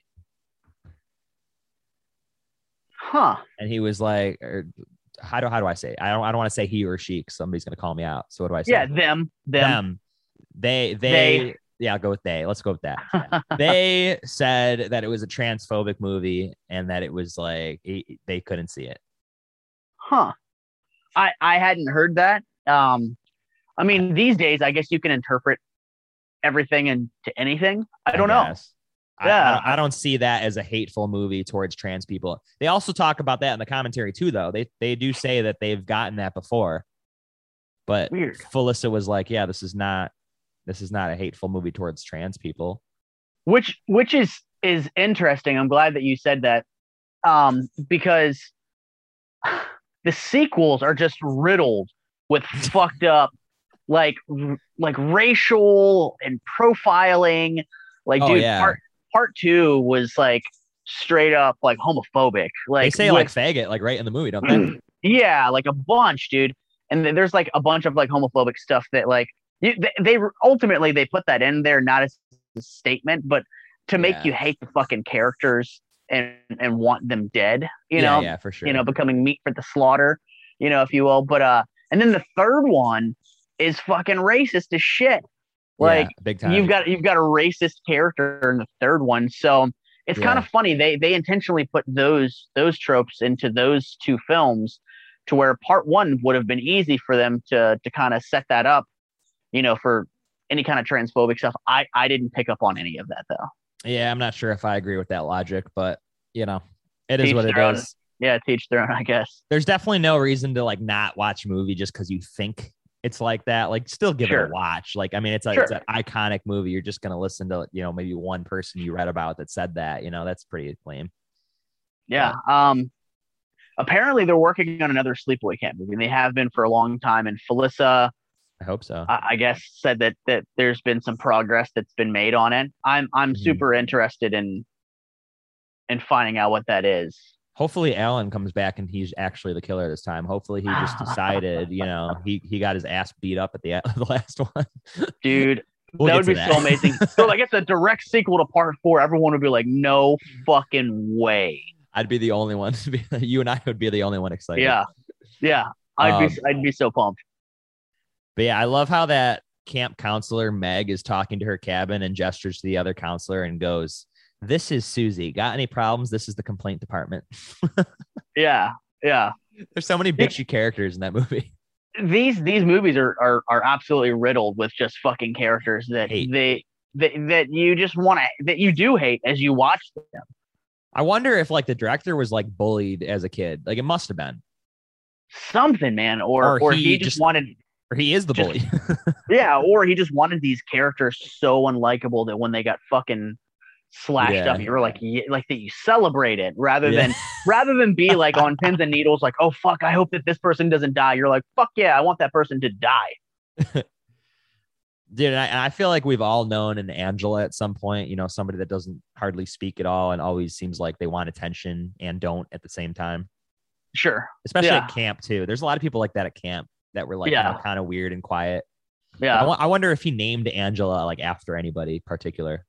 Yeah, that's interesting. That would be a fucking great interview to get right there, man. Let's get him. Let's fucking get him, dude. Dude, we'll just call his law firm. They'll be like, okay, are you needing counsel? Like, yes, I need you to counsel me on the history of Sleepaway Camp, and I need you to come on this podcast. Just bullshit him about law for like 20 minutes and be like, all right, I'm just kidding. I just want you in for an interview. Just do my podcast. Yeah. We love Sleepaway Camp. Can you please come on? Please. I wonder if he's returning for the next one. I don't know, man. I think he owns like the franchise now. I think for the sequels, he had very little to nothing to do with it as far as 2 and 3. Yeah. I think they just literally slapped his name on it. It was like, oh yeah, Robert Hiltzik.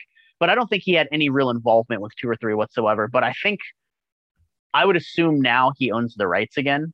Yeah. So I wonder why he didn't do 2 or 3. Maybe he was trying to make some real money, and he was like, man, I can make some real money being a lawyer. And you know what? I think they actually offered him money. I think that's what happened. I think he got offered money for the other guy to do it. Yeah. Something like that. So he's just like, okay, fuck it. It's yours. Take it. Yeah. Pay me. Pay me. I don't have, it's like the John Carpenter motto. Pay me and I don't have to do shit. That's the best kind of payday. Is that what he says? Oh, dude. Yeah. He goes, somebody asked him, John Carpenter, a question. They were like, how do you feel about all of these remakes from your movie coming out? Like, Halloween, The Fog, Assault on Precinct 13. He goes, I love it. He goes, because I'm sitting on my couch, I'm playing my Xbox, and all of a sudden they're like, hey, we're making this movie. And I'm like, okay, pay me. And in between me playing my video game, a check magically appears in my hand from the film studio. Here you go. We're making the movie. And he goes, and I put the check down and I cash it and I put it in the bank and I go back to playing my video game. And I did no work. He goes, I hope they remake everything that I've ever done. That's so funny. Do we know what games he plays? I feel like he plays like horror ones. Yeah, I know he plays like shoot 'em up games, like fucking really?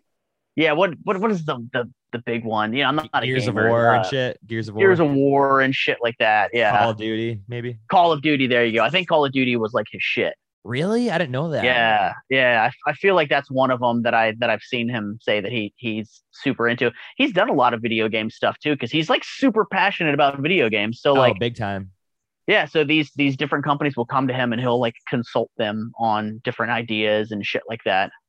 And I think he plays with his son Cody Carpenter too, right? I think so. Yeah. Yeah, they're both super into it. Dude, Cody's awesome too, man. Dude, how great was that show? Let's just say we went to see John Carpenter, like, was that 4 years ago now? Yeah. In Syracuse, New York, dude. Oh my God, it was amazing. But It was dude, so great, man. I will never forget how piss poor Peter's picture came out. That is the funniest picture I've ever seen. Dude, Carpenter was completely looking in another direction. With like a very pissed off, like smug look. Yeah, man. I don't know. It's weird because I've had so many different experiences with Carpenter that like I just don't know how that guy ticks, man. Because like he's my favorite filmmaker of all time. But there's been times where I'm like, all right, like he's there, he's signing. He wants to sign the stuff. He wants to get a picture taken, and that's it. Keep moving. Let's go. And then there's been times where he's so fucking talkative and so cool to where it's like, he definitely has different vibes and moods for sure. He's definitely a little weird when you compliment him. Like I think when I met him the first time, I met him at the Grove in LA at like his book signing. He was like the comic book signing or whatever. And I just was like, dude, you're like the man. Like this is like, you got all my favorite movies. Halloween is like my favorite movie. He was like, gee, that's wonderful. Or he said something like that. Yeah. You just tell he's just like, fuck this kid. He says the same thing as everybody. Yeah. I think that it's just like so weird for him to be complimented constantly from like complete strangers. He's like, okay, thank you. Like, I don't know what to do with that. Okay. Yeah. I'm glad you like my stuff. I don't know I don't know. Yeah. I get it. But ka-ching, he makes a lot too. Oh, fuck yeah, dude. Fuck yeah. I'm hoping he goes on tour next year, man. Yeah, you think there won't be any even this year? You think like a last minute one maybe? Man, we're winding down, man. It's like September. Yeah. We've got what? October, November, December, 3 months left in this year. I don't know, man. I would find it unlikely he'd do anything this year, but hopefully next year, he did the complete score for Halloween Kills. It's coming out in a few weeks. So hopefully once the new year kicks in, he'll announce a tour because I'm dying to go to another John Carpenter tour. Shall we quickly touch on that? The reviews are very split on that movie. Dude, yeah, I haven't read any of them because I am anticipating the movie like very much, and I don't want to go into with any like preconceived notions of what it is or what it isn't. I just hope it's a little better than that last one personally, but I heard that the one thing I did hear, I didn't read it, but somebody told me, they said, I have a buddy that saw it. He said, I don't love it, but it's better than the last one. It's okay. Okay, that's cool. He said the kills were fucking fantastic. The reason that this movie is called Halloween Kills is apparently this one it's gruesome. Like just is gruesome as fuck, and the kills are insane. So I'm all for it. I'm excited. To me, not to go on a tangent about Halloween on our fucking sleepaway camp, spiel. But dude, for me, Halloween is Halloween, Halloween 2, Halloween H2O. For me, the original sister trilogy is Halloween to me. I dig all of them. Don't get me wrong. Like I fuck with 4, 5, 6. I don't fuck with Resurrection at all. Like you could have made that Jason, and that would have worked perfectly as a Friday the 13th movie. You could have made that Leatherface, and it could have been a Leatherface movie. Like they just made him such an indisposable or disposable fucking like horror villain in that fucking movie. But I'd even dig Rob Zombie's Halloween and Rob Zombie's Halloween too. I'm here for them. I like them all for different things, but man, I don't know. It's just I'm excited for Michael Myers anytime we get a new Michael Myers movie. But to me, the Halloween story's already been told, and it's perfect. It's called Halloween, Halloween 2, and H2O. So exactly, I agree. And no, for sure, that's the best story you can get. But yeah, that's kind of what I'm hoping with this new one. As long as we get a lot of on-screen brutality, then I think it's going to be fun. Yeah. Oh, we're definitely going to get that, man. I mean, dude, even the fucking trailer, the one where he grabbed the tube light bulb, like the long light bulb, and he breaks it and he stabs it into the chick's neck. Oh, Jesus, dude. Yeah, no, it looks fun. And the Halloween 3 reference was sweet too. I can't wait. Yeah. What's funny is that for both Halloween 2018 and Halloween Kills, I got emailed the script. Like very early on. Like I got that script like 8 months ago. Oh wow. And I was so tempted to fucking read it. Like the first one I got before, Halloween 2018 came out. And then like I said, Kills I got like 8 months ago. And both of them, I was like really fucking tempted to read them. I read the first 2 pages of Halloween Kills, and it was enough for me to be like, you know what? I'm spoiling the movie for myself already. So like I didn't read it. Well, there is one thing I could tell you. You want to know how Halloween Kills ends? Oh, he lives. Because obviously. Because there's another one. Yeah. Yeah. Yeah. So I'm looking forward to it. We only got like how many? 3 weeks now? Or no? Or we got way more than that. We got like 4 weeks. Is it 4.5 weeks? I think you're right. Yeah. But I'm fucking pumped, dude. I did see Halloween 2018 before most people did because we saw we saw it at the same one. Were you oh yeah, you were at Beyond Fest? Oh, you saw it at Beyond Fest.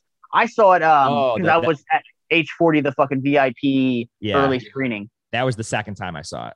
Okay. Yeah. Beyond Fest was the first official like California screening, and it was like an early preview screening. You weren't there? Were you in town for that or no? No.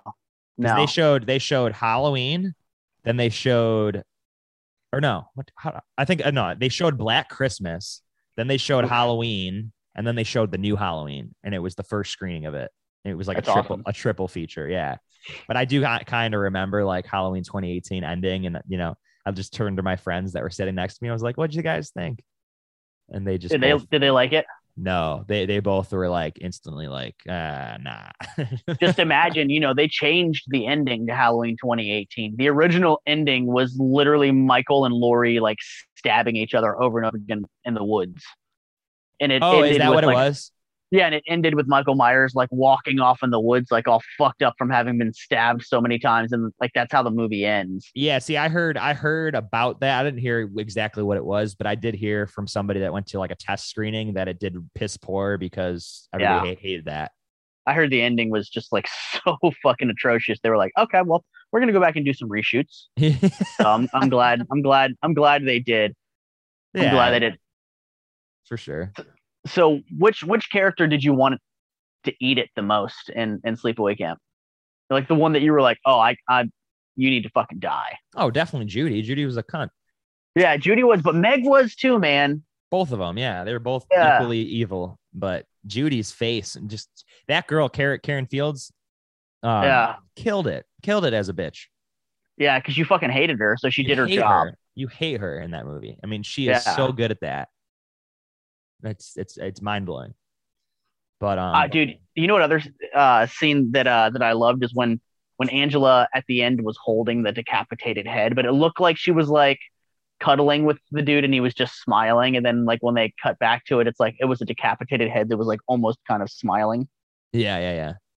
I fucking dude for Paul's head. I love that scene, dude. Yeah, it's amazing. Meet me out the waterfront.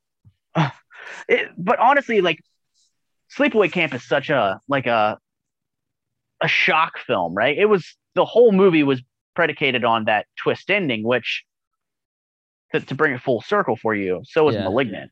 I think when you see Malignant, you'll understand like it has the same kind of twist ending to where it's like, oh shit, the entire movie built up to this twist.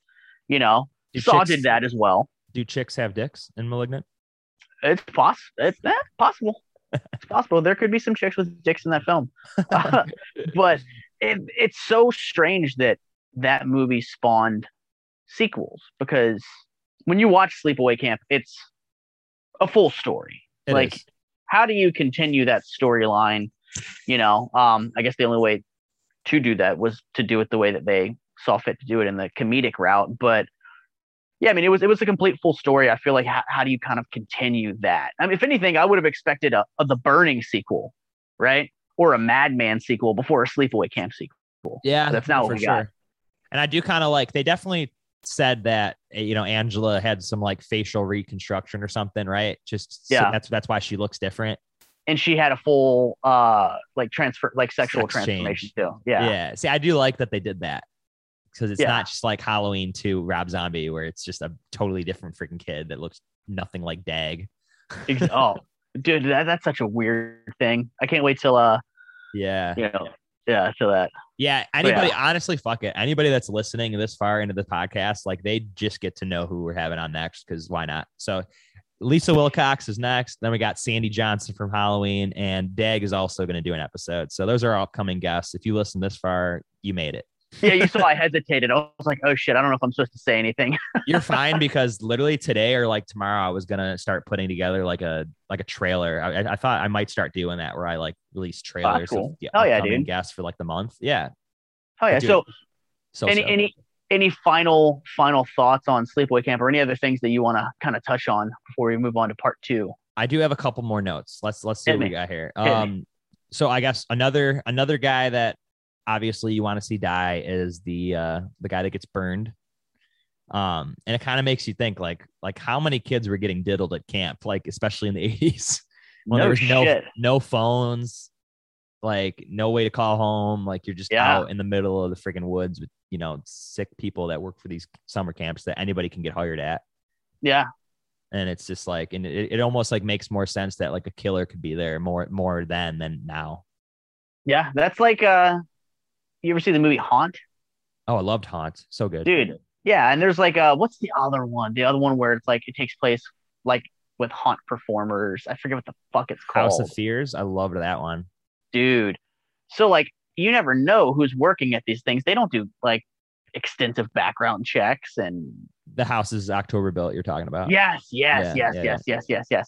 Dude, that movie, it's like, dude, they don't do background checks. You know what I mean? They don't fucking Not do at this. all. So like the people that are the performers and these haunts and shit like that could be fucked up psychopaths. And that's the same thing with like you said with camps back in the day. Like what kind of background checks were they doing back then? No, for sure. And I don't know about you, a lot of times like in haunted houses, I've gotten touched by people. Oh, like not like inappropriately, but like I've definitely had people grab me when, you know, they're clearly not supposed to. Yeah. No, it's weird, man. It's awkward. Yeah. Yeah. But yeah, he was definitely one I was happy to see die. We talked about how Judy was a bitch. I wrote about that. Let me see here.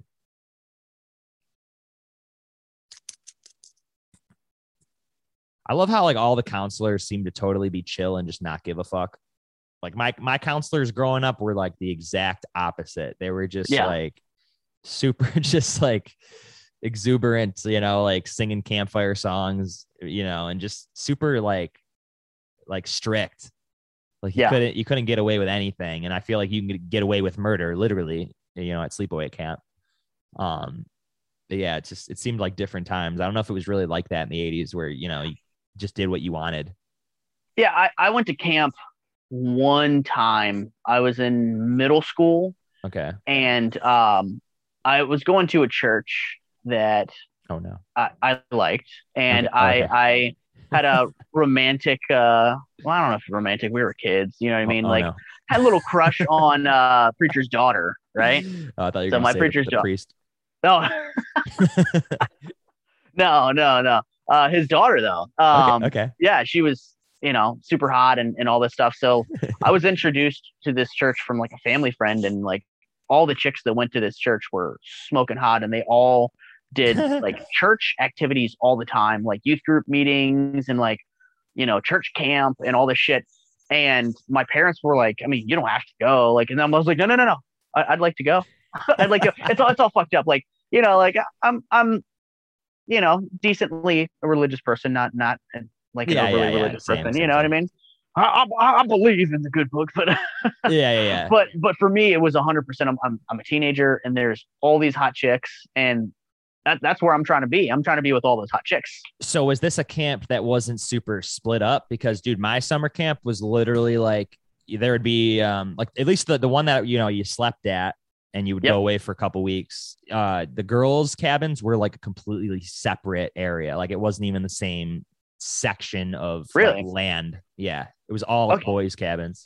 No, so they were together. Obviously, we had different buildings and bunks and shit like that, but they were like, you know, right across from each other and shit. So like that's the only time I ever went to a sleepaway camp was that church camp, and like pretty much the whole time I was like just like, all right, I'm gonna go do these activities, these church activities, but in the meantime I'm gonna be like macking like hardcore.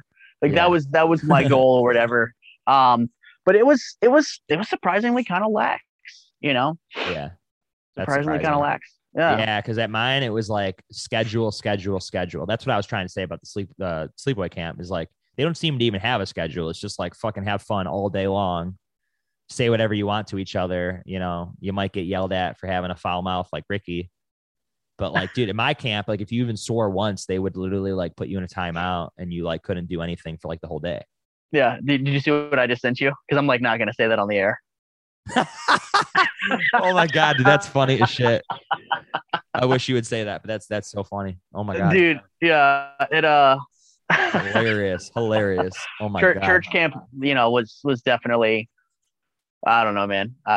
I was paying way more attention to the girls than anything church related. So, dude, I feel like there was always a kid at summer camp that was picked on, but like was also a psychopath. Like in this movie, for instance, you got Mozart, who is getting picked on endlessly by the other boys in his cabin, and he resorts to pulling a knife on them.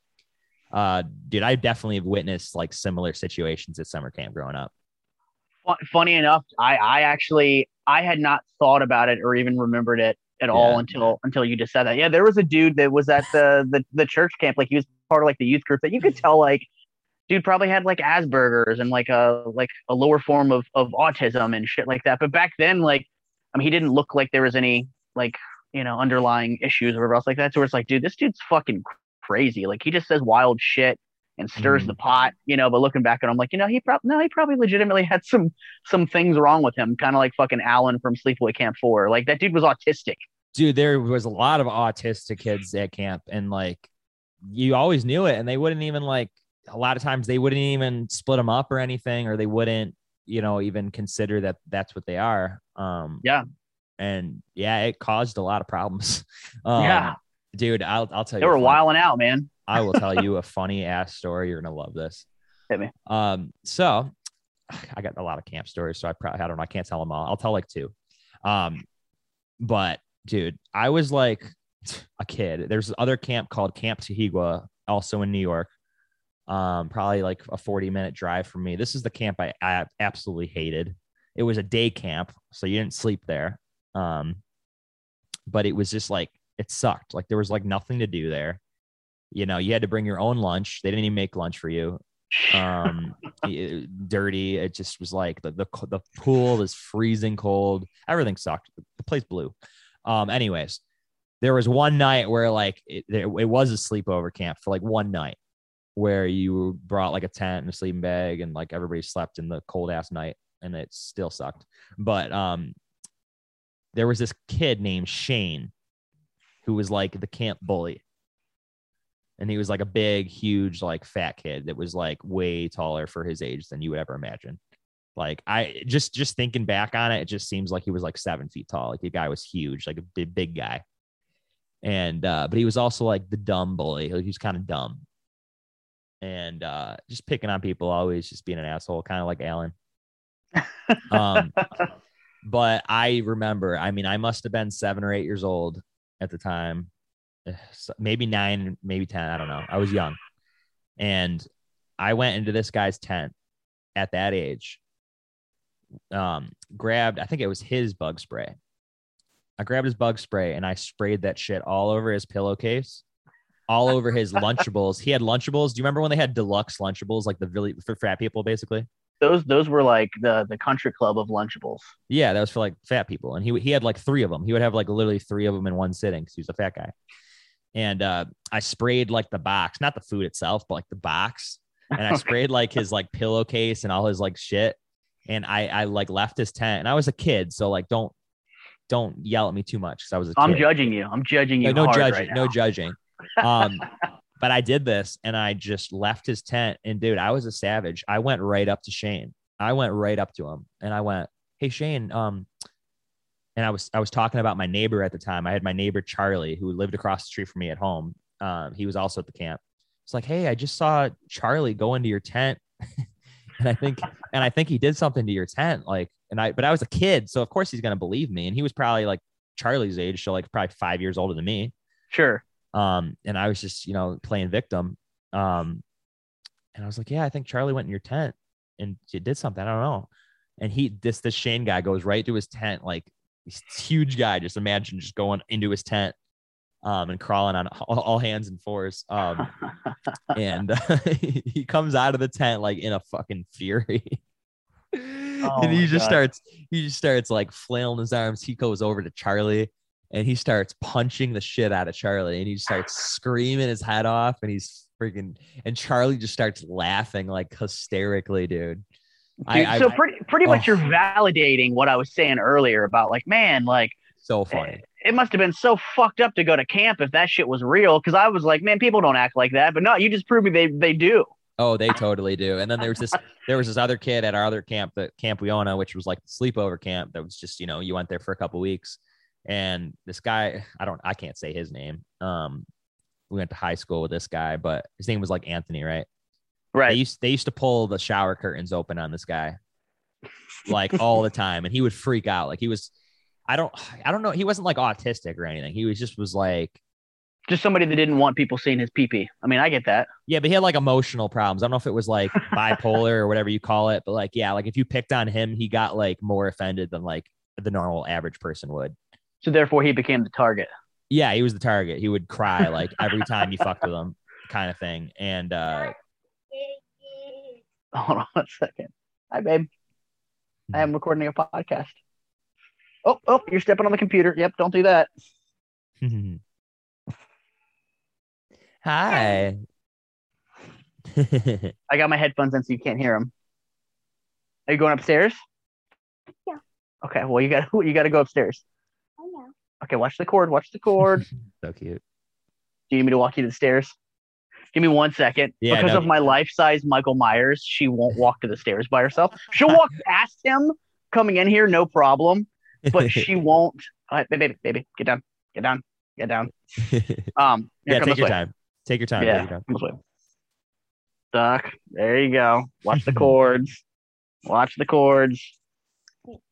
cords. I'll walk you over to the stairs. Yeah, she'll walk past Michael Myers coming in here, no problem. But going back towards the stairs, no go. I'll be right back. Okay, take your time. Dear Mom and Dad, I've been at sleepaway camp for almost 3 weeks, and I'm getting very scared. Someone is watching you. Someone is waiting for you. Someone wants to scare you to death. Sleepaway Camp. You won't be coming home. Rated R. That was a good pee. Yeah, dude, I just peed too. Oh, hell yeah. So, okay. Cute kid, by the way. What's her name? Scarlet. Yeah. Johansson? Yeah. Was that what you named her? No. We embarrassingly enough, me and my wife used to watch this show called Nashville. It was like a country music soap opera. Okay. That came on a couple years ago. It was one of those shows that I was like, I'm not going to watch that. And then I got like, she started watching it and then I got sucked into it. Yeah. And there was a character that was just such a sweet character named Scarlet. And I was like, man, that's such an underused, underappreciated name. Yeah. So when she got pregnant, we found out that it was a girl. We were like, there was not even a conversation. It was like Scarlet. Scarlet is her name. So is it possible that if it wasn't Scarlet, it would have been Judith? I do like Judith, man, because that's got that old timey feel as well. Because my daughter, that she'll be 3 months old in a couple weeks, my second kid, we named her Vivian because like we just love the old school like classic names. So yeah, Judith would have been a good one. That's hilarious. Let's see here. So yeah, the makeup effects in this movie were actually pretty good. I love the one guy that dies in the lake and you see like the snake crawl out of his face. Oh, dude, so awesome. That's a great shot.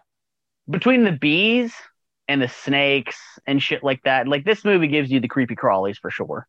Yeah, and those are two kills right there that, you know, the effects are on screen for a good couple seconds. It's not like they just, you know, relied on a quick shot and then went away from it. Like they actually showed it for a couple seconds and it still delivers for those couple seconds. Yeah. It's this movie doesn't hold back on the brutality at all. It's like these people are going to die horrific ways and we're not going to cut away from it. Like I said earlier, the corn boil scene like went on for fucking ever because it was disgusting and impressive with the effects. So you could tell that like that Robert Hiltzik was like, dude, this looks so good and fucked up that like why would I want to edit any of this out? Like, we're gonna have this fucking long scene of just this disgusting, burned, boiled motherfucker. And I do know that the bees, that scene was actually a little hard to film because they were originally going to have somebody literally laying there with bees on them or something. And then they used obviously like a prosthetic or whatever that was. A dummy. It looked great. It looked great. It looks so real. But I guess it was really cold there. So I guess a lot of the bees died. So they had to reshoot that. They had to do it like a couple times to get it right. Good Lord. But yeah, I mean, I can't even imagine being around that many bees. Like Candyman too. I mean, no, fuck that. I'm allergic to bees, so I specifically don't want to be close to them. Really? Oh yeah, I'm like mega allergic, dude. Do you know that because you've been stung? Oh yeah. I got stung a bunch when I was younger. You know, when you're a kid, especially growing up when I did, like there was no fucking smartphones, there was no tablets, there was no nothing. You know, we had Sega Genesis, but that still wasn't our world. Our world was still playing outside and riding our bikes and shit like that. I kind of feel bad for kids now that it's like, it's all about tablets and terrible, fucking dude. It's ridiculous. But so you know, being a kid playing outside, getting stung, like it affected me way differently to where I would start to swell up really, really bad. And it was severely painful. And I would have to go to the doctor every single time to get a steroid shot in order for my body to calm down after getting stung by a bee, because that's how allergic I was.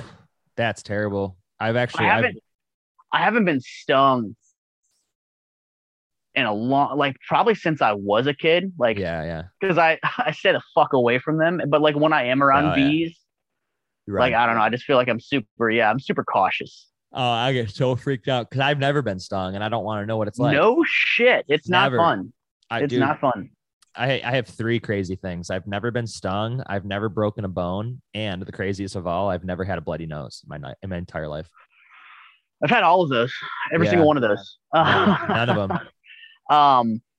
I got a massive bloody nose. So I was in a band from like 2003 to 2008. So like 5 years. Like we were hot and heavy. Like that was, you know, I was in my early 20s. Yeah. And dude, we played out all the time. Like we were a pretty big band in this area. Like when we played around here, we'd sell out shows and stuff like that. It was a fun time. So in 2008, we broke up or whatever. The band was called Madison Apart. And so we broke up in like 2008. We kind of all went our separate ways and did things. So in 2000 and I want to say it was like 11, we decided to get back together, right? Party Monsters. Yep. Party Monsters. That was the second release that we did once we came back. We did Dead by Dawn was the first EP that we did when we came back. Yep. Throwback was the album. Yeah, Throwback was all the old tunes. Okay. So that was like pre-iTunes days when those songs were recorded. So that's why that's the Throwback album or whatever. But those are the old songs. I suggest listening to Dance Floor when you get a moment. Okay. It's that's on the Throwback album. That's probably one of my favorite songs we ever wrote. But so anyway, so we got back together in 2011 ish, I think. And so we were playing this like sold out show at this local nightclub. Yeah. We were all fucking super pumped, right? We're like, oh, we're back, you know? And literally the first 30 seconds of the first song, my bass player fucking swung his bass, like in his bass stock, cracked me right in my fucking nose. I'll send you pictures from it to where, like, dude, just a geyser of blood started coming out of my fucking face. But, you know, we were a metal band. And so we had to keep going.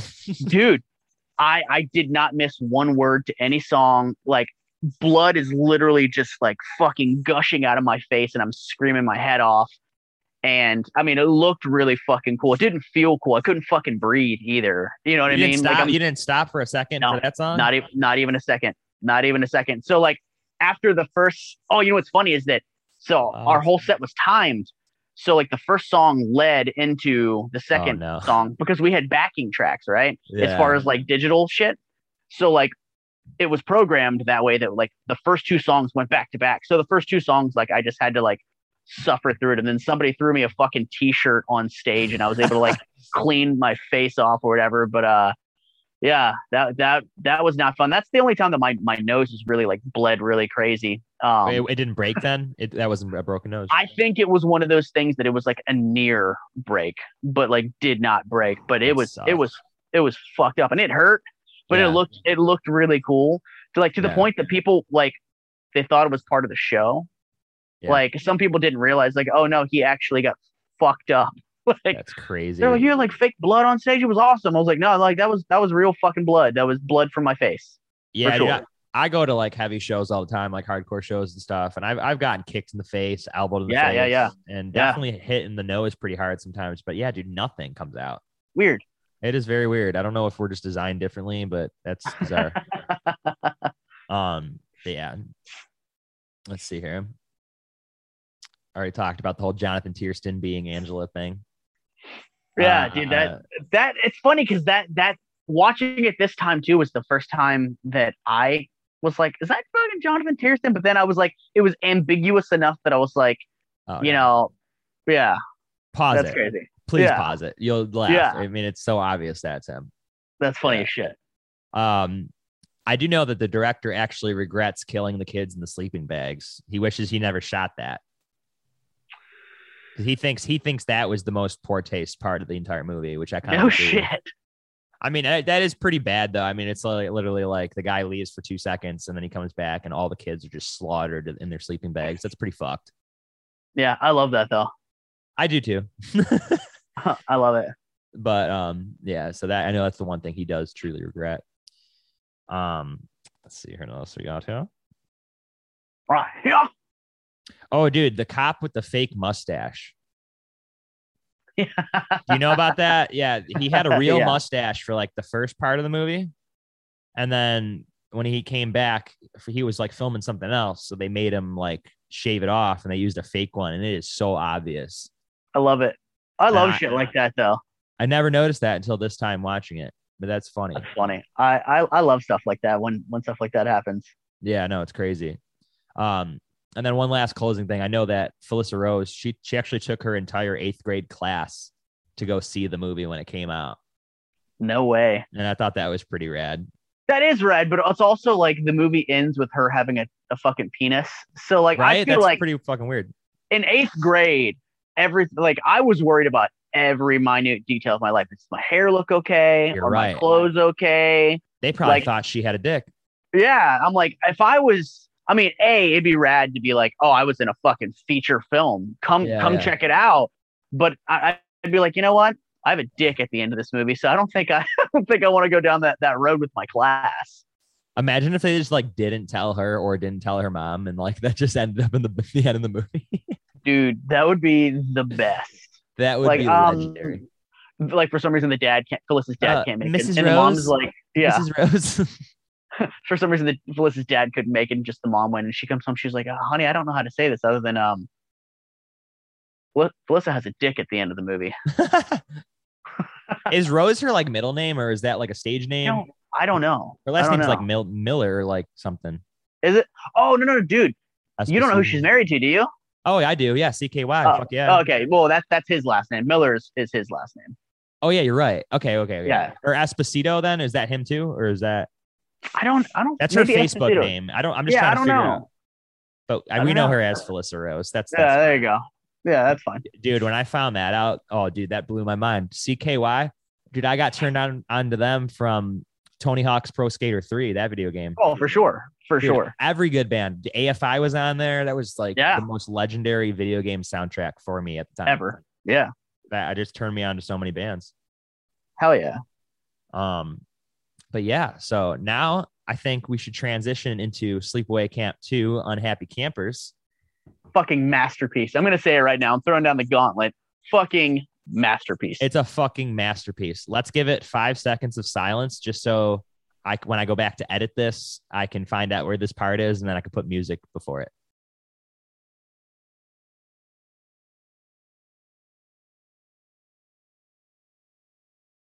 Perfect. Oh, I'm a happy camper. I can't remember all the lyrics, but that's funny. And what was it? It was wait.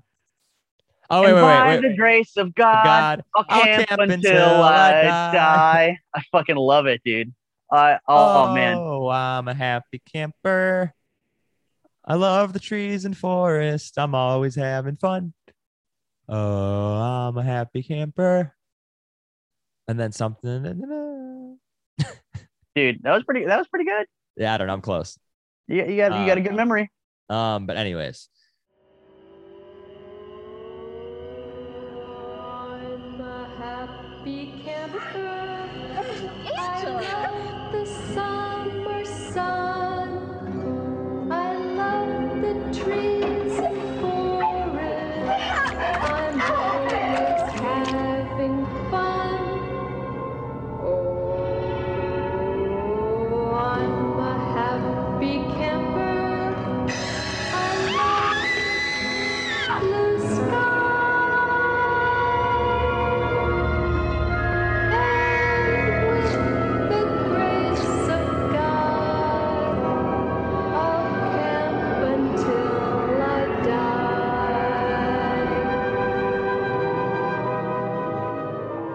Holy shit, what a strong sequel. And let's be honest right off the bat, the effects are awful in both 2 and 3. They are absolutely garbage, but they still work somehow. You know, what's funny is they have such a charm They're about so them. Is that charming. you can tell that they weren't overly concerned with like, this needs to look hyper realistic. They were like, nah, this will do okay for what we're doing. Because Yeah. I mean, let's be honest, like I said before, the tone of 2 and 3, like they knew the kind of movie that they wanted to make, and it was not just a repeat of the first one. They were making really, really dark, fucked up comedies. Yeah, there's a huge shift. And I mean, even the format of, usually slasher films, I mean, like even Friday the 13th, they're very formulaic as far as their format, right? The first Friday the 13th was a whodunit. So very much, like Sleepaway Camp, where it's just murder, murder, murder. Who's the killer? Who's the killer? Murder, murder, murder. Reveal in the final act of who the killer is. End of the movie. It would have been an easy way for them to go with this one, right? But in the sequels, not including Return, but in 2 and 3, we know who the killer is pretty much right off the bat. I mean, they let us know right off the bat that Pamela Springsteen is Angela and that she's killing people. So we're not following, good characters around in this film. Like in the first one, we were following Angela and Ricky without knowing that Angela was the killer, right? But in the sequels, we're literally following Angela around as really, really terrible asshole characters are introduced. Yeah. And then it's just, okay, you're going to watch Angela walk up to these fucking people and kill them at different times because they don't know that she's the killer. But the audience knows the whole time who the killer is. It completely changes the format and flips it on its head, which I think is really, really interesting. So as far as, like you said, the effects work, I think that they were like, who gives a fuck? Like, who cares? This is already silly enough. Like, we're just going to go with the tone of what we're doing here. Exactly. And it works. And that's what's so crazy about it. It really works. The first chick that gets killed in this movie, like literally gets killed for talking about who Angela Baker was. Yeah. She like rips out her tongue, right? Yeah. Yeah. Like that was, hey, you know what? That effect was pretty fucked up. It still works. Yeah. Cause you kind of feel like your tongue getting ripped out while you're watching it. Yeah. It's like, oh, ugh. I love it, man. Seeing a tongue out of somebody's mouth is just gross in general. I mean, right off the bat, this gets just as mean-spirited as the first one, right? Even though this one has like way more of a comedic tone to it, like it's just still just as fucked up as with the kills. Like you said, the chick in the car, getting her fucking tongue sliced out, like that was pretty fucked up. Yeah. I did have to mention, I did forget to say that in the first one at the end, when they're doing that slow pan of Angela going away from Angela, that's actually a mask. Yeah. Oh yeah. Yeah. You can do that. Yeah. Once you find out that info, like you can't unsee it. You're like, oh, that's like a mole. They did a really good job with that shit, man. That shit looks real though. Yeah, I thought it would have been just like CGI or obviously not CGI, but like something else. I didn't know it was mask, makeup or something. Yeah. I mean, let's talk about another thing. As far as the sequels go, 2 and 3, apparently we're led to believe that chicks that go to summer camp just hang out in their bunks topless. Yeah, I don't think that's ever, especially not at like the camps I went to. There's no way that wouldn't even be allowed, even for just girls to be girls doing that. Like, I don't even think. Yeah, no.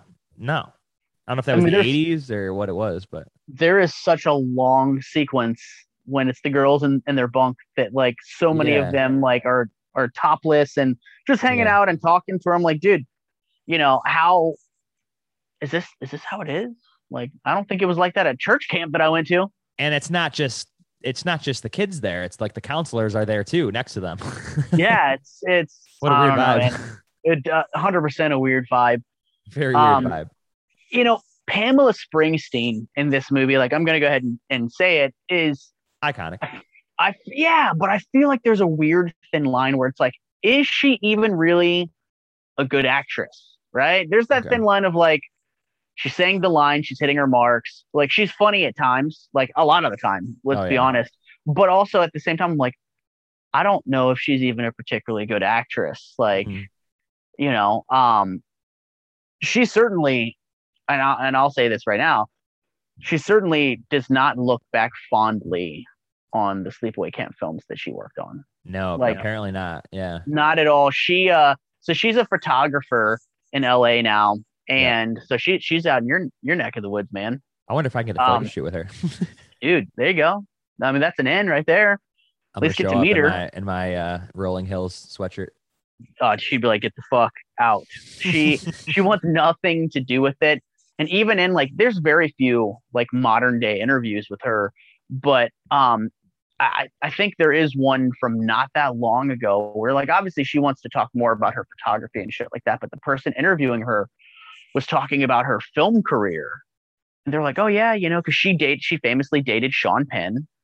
And, you know, she has like a little tiny role in Fast Times at Ridgemont High and a couple other little things. And when the interviewer mentioned the sleepaway camp films, they're like, well, you were the star of these movies. She was like, oh yeah, I was in those movies. And then she quickly like changes the subject and goes like in another direction. Like, I feel like she's so embarrassed by those movies because they are, let's be honest, they are the theme of the night's gonna be mean-spirited, but they are really fucking mean-spirited, gross, fucked up movies. But both of the films that she was in, like their context are really fucked up now too. Like I said earlier, the second one was like homophobic in a lot of ways, and then the third one was racist in a lot of ways. To where it's like, dude, for somebody that's really not an actress and, you know, has this whole different career now, her looking back on those movies, like I can see how it's easy to be like, oh my God, I can't believe I was in those things. And part 2 and 3 were filmed back to back. Oh yeah. So right back they had a collective budget of $465,000. That was to film 2 movies, right? Oh, I didn't know it was that low. Holy shit. 465 to film 2 movies. And I'll tell you right now, I fully believe that they spent easily of the 465, 300 on part 2, because part two felt so much bigger and more ambitious. And then part 3, it was like they forgot they had to film another one on that budget. And they were like, oh fuck, we've only got like $100 and some $1,000 to make an entire movie. Because, I mean, not to jump around too much, we'll get to it, but the kills are way more complex in part 2 than in part 3. In part 3, she's just like fucking hitting people with fucking branches and shit like that. So it was like they forgot they had to film a part 3, and they were like, oh shit. So the budget was I feel like more extensively used on part 2 than part 3. It almost feels like the kills were just decided day of.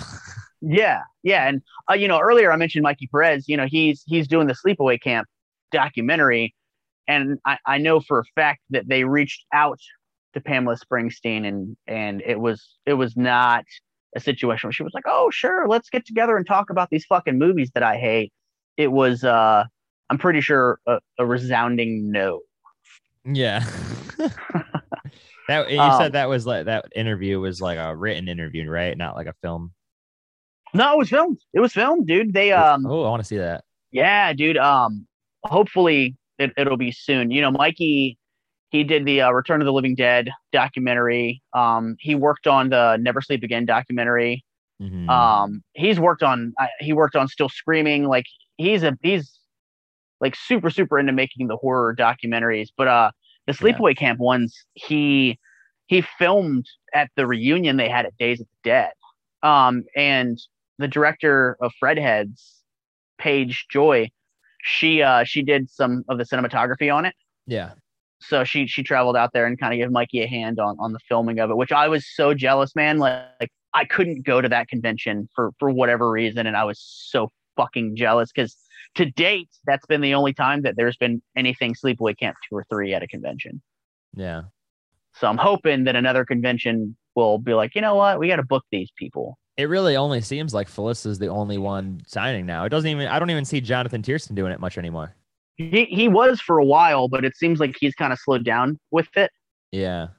Felissa, you can almost meet at like almost all of them. Like it's kind of crazy. She's been traveling quite a bit, which I think is right. You know what's funny is I have a full size Sleepaway Camp Part 1 poster signed by her. Yeah. I was looking at it earlier and I'm like, I feel like I'm gonna do another one as well. Because I had her sign the poster in a Sharpie and it looks fine, but I'm like so much more into in fact I'll show you, I've got one right here. I love the Deco paint pens. Like it's better. They give like so much of a better like look and lasting because it's paint. Like Sharpies can fade over time if you've got your autographs displayed. Yeah. But the paint pens, it's fucking paint. They're not going anywhere, and they give such a crisp autograph that I think I'm gonna do another Sleepaway Camp poster just to have her sign. Fucking. Are you just gonna do the paint pens for everything now, like even like 8x10s? So I'm glad that you asked that because this is good for people to know. Do not use a paint pen on an 8x10 because the paint pens are like more for like regular poster paper and for things like that. Anything that's glossy like an 8x10, paint pens are like absolutely horrible for because they'll actually flake off. The glossy surface does not take to the paint pens. Oh wow. So usually people that use the paint pens have learned the hard way of things that you can and can't have signed with those pens. Okay. So if you're using like a paint pen, don't try to get an 8x10 signed with it. Like find another pen that's going to do the job better for you, but not it's like one of those cheap 8x10s that those assholes like print out. Yep, that's not glossy. Then you're golden. Yeah. But I've had to learn the hard way, and I was going to show you something, but it's like fucking too far back behind this thing over here for me to even fucking grab it. But I had a hatchet piece that was just not the right material for a paint pen, and it just I put it in the frame because I realized if I don't immediately frame this, like it's gonna get fucked up over time. That's brutal. It looks fine. It looks great in the frame now, but it's a situation where I'm not gonna be able to add any more names to it because if I roll it up and I start fucking traveling with it, the shit's just gonna flake off and fucking go. I think the worst for me autograph wise, like for a heartbreaking thing was when I got to meet Clive Barker that first time. Really? I had this Hellraiser poster and it was signed by everybody but missing him. Oh no. And he signed with his own pen, but it was like almost like some oil based pen, like marker. And he signed it and I didn't notice it. It looked fucking beautiful at first, right? So I rolled it up and took it. And by the time that I got home, I unrolled it and I was like, why does that still look wet? Like it didn't smear. No. It didn't, rub off like anywhere, but I took my thumb across it and literally the autograph could wipe right off. Like whatever pen he chose to use, like just did not take to the surface of that poster. Yeah. And so dude, it got to a point where I was like, all right, I guess it's good enough. And I kept it in a tube. I was like, dude, I'm not even going to fuck with this. So I kept the poster in the tube and then they announced Clive Barker for a private autograph signing. So what I did was I literally took a paper towel and this was like fucking 2 years later. Oh my God. It came right off. And it came right off. It came right off. And then I mailed that poster and left like specific instructions, like Sharpie, silver Sharpie. And he re-signed it and it looks beautiful now. And it's perfect. Wow, but yeah, it's kind of fucking heartbreaking. He was a very nice person, though. I'll give him that.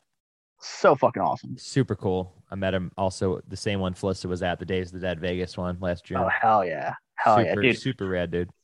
From what I understand, and not to be a bummer and shit like that and like talk about somebody's health, but from what I understand is that he will not ever most likely make another live appearance again.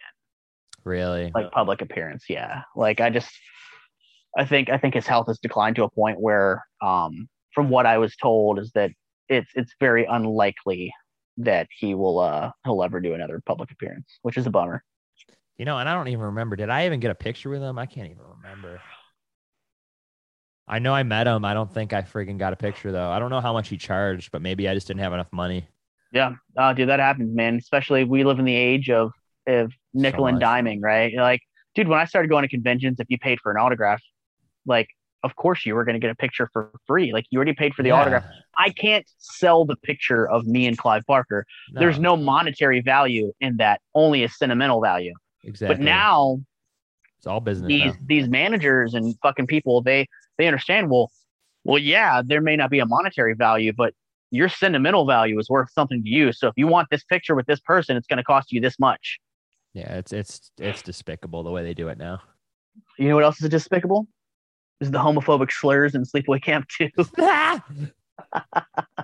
Pretty funny, dude. Though. The whole movie is pretty damn funny. Dude, when the one chick that was fucking everybody looks at the dude and says, "Listen, you don't have AIDS or anything, do you?" I laughed so fucking hard. Because, like, dude, when they made that movie, like, the AIDS epidemic was, like, at its height. Equivalent. Yeah, is the equivalent to how COVID is right now. Like, it was a fucking epidemic in our country or, you know, around the world. And it was the hot topic, and it was, you know, anybody could fucking have it. You don't know. You can't tell from looking at somebody if they have COVID or if they have fucking AIDS. Yeah. So when she goes, "Listen, you don't have AIDS or anything, do you?" I literally went, ah! I laughed so fucking hard, man. Howled at the moon. I did, dude. It was just, I don't know, man. You know, seeing how politically correct everything is these days, like, that shit would not make it into a movie now. Maybe a trauma movie, but that's it.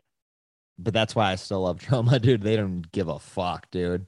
When we did Return to Nukem High, did you see that? I fucking love that movie. Amazing, right? We worked on that. I worked on that for like 9 days for both No parts. Shit. And dude, yeah, it was fun. We got paid nothing, and some of the days were like 17 hours long. It was crazy. We had to feed ourselves. It was pretty bad, but it was still it was still one of the most fun sets I've ever been on. And what I was trying to say is, they didn't give a fuck about being politically correct. Like, he said jokes in that movie that I'm still shocked to this day they said, including the one joke was about the Aurora shooting at Colorado at the movie theater, the Dark Knight one. Yep. You remember that line? He's like, these cretins are like, the cretins threw like the teacher off Niagara Falls. And then they go, "Let's go shoot up a movie theater." Dude, that was like the same summer that happened. Dude, yeah, it you know what's funny is one of my favorite movie watching experiences ever was, so my buddy Chris Keeney, he likes really fucking crazy shit like I do, like all the Trauma stuff, all the Full Moon stuff. And my buddy Jared, that I make, you know, music and shit like that with, you know, he doesn't typically dabble into like the obscure like horror cinema shit. So I somehow convinced Jared to come over while Chris was over at my house. And I was like, "Dude, we're going to watch Return to Nukem High Part 2. And I turned it on, and like, there's so much like just like dick and blood and guts and puke and pus. And it's just so fucking funny. Politically correct humor and shit. And like, my favorite part was looking over at Jared at all the most fucked up parts. And he's like, "Oh my, what the fuck are we watching?" It's crazy, dude. Yeah, I wasn't a huge fan of the second one, but I liked the first one a lot. I dug both of them, man. I just thought they were really, really fucking over the top funny, man. Dude, really over the top.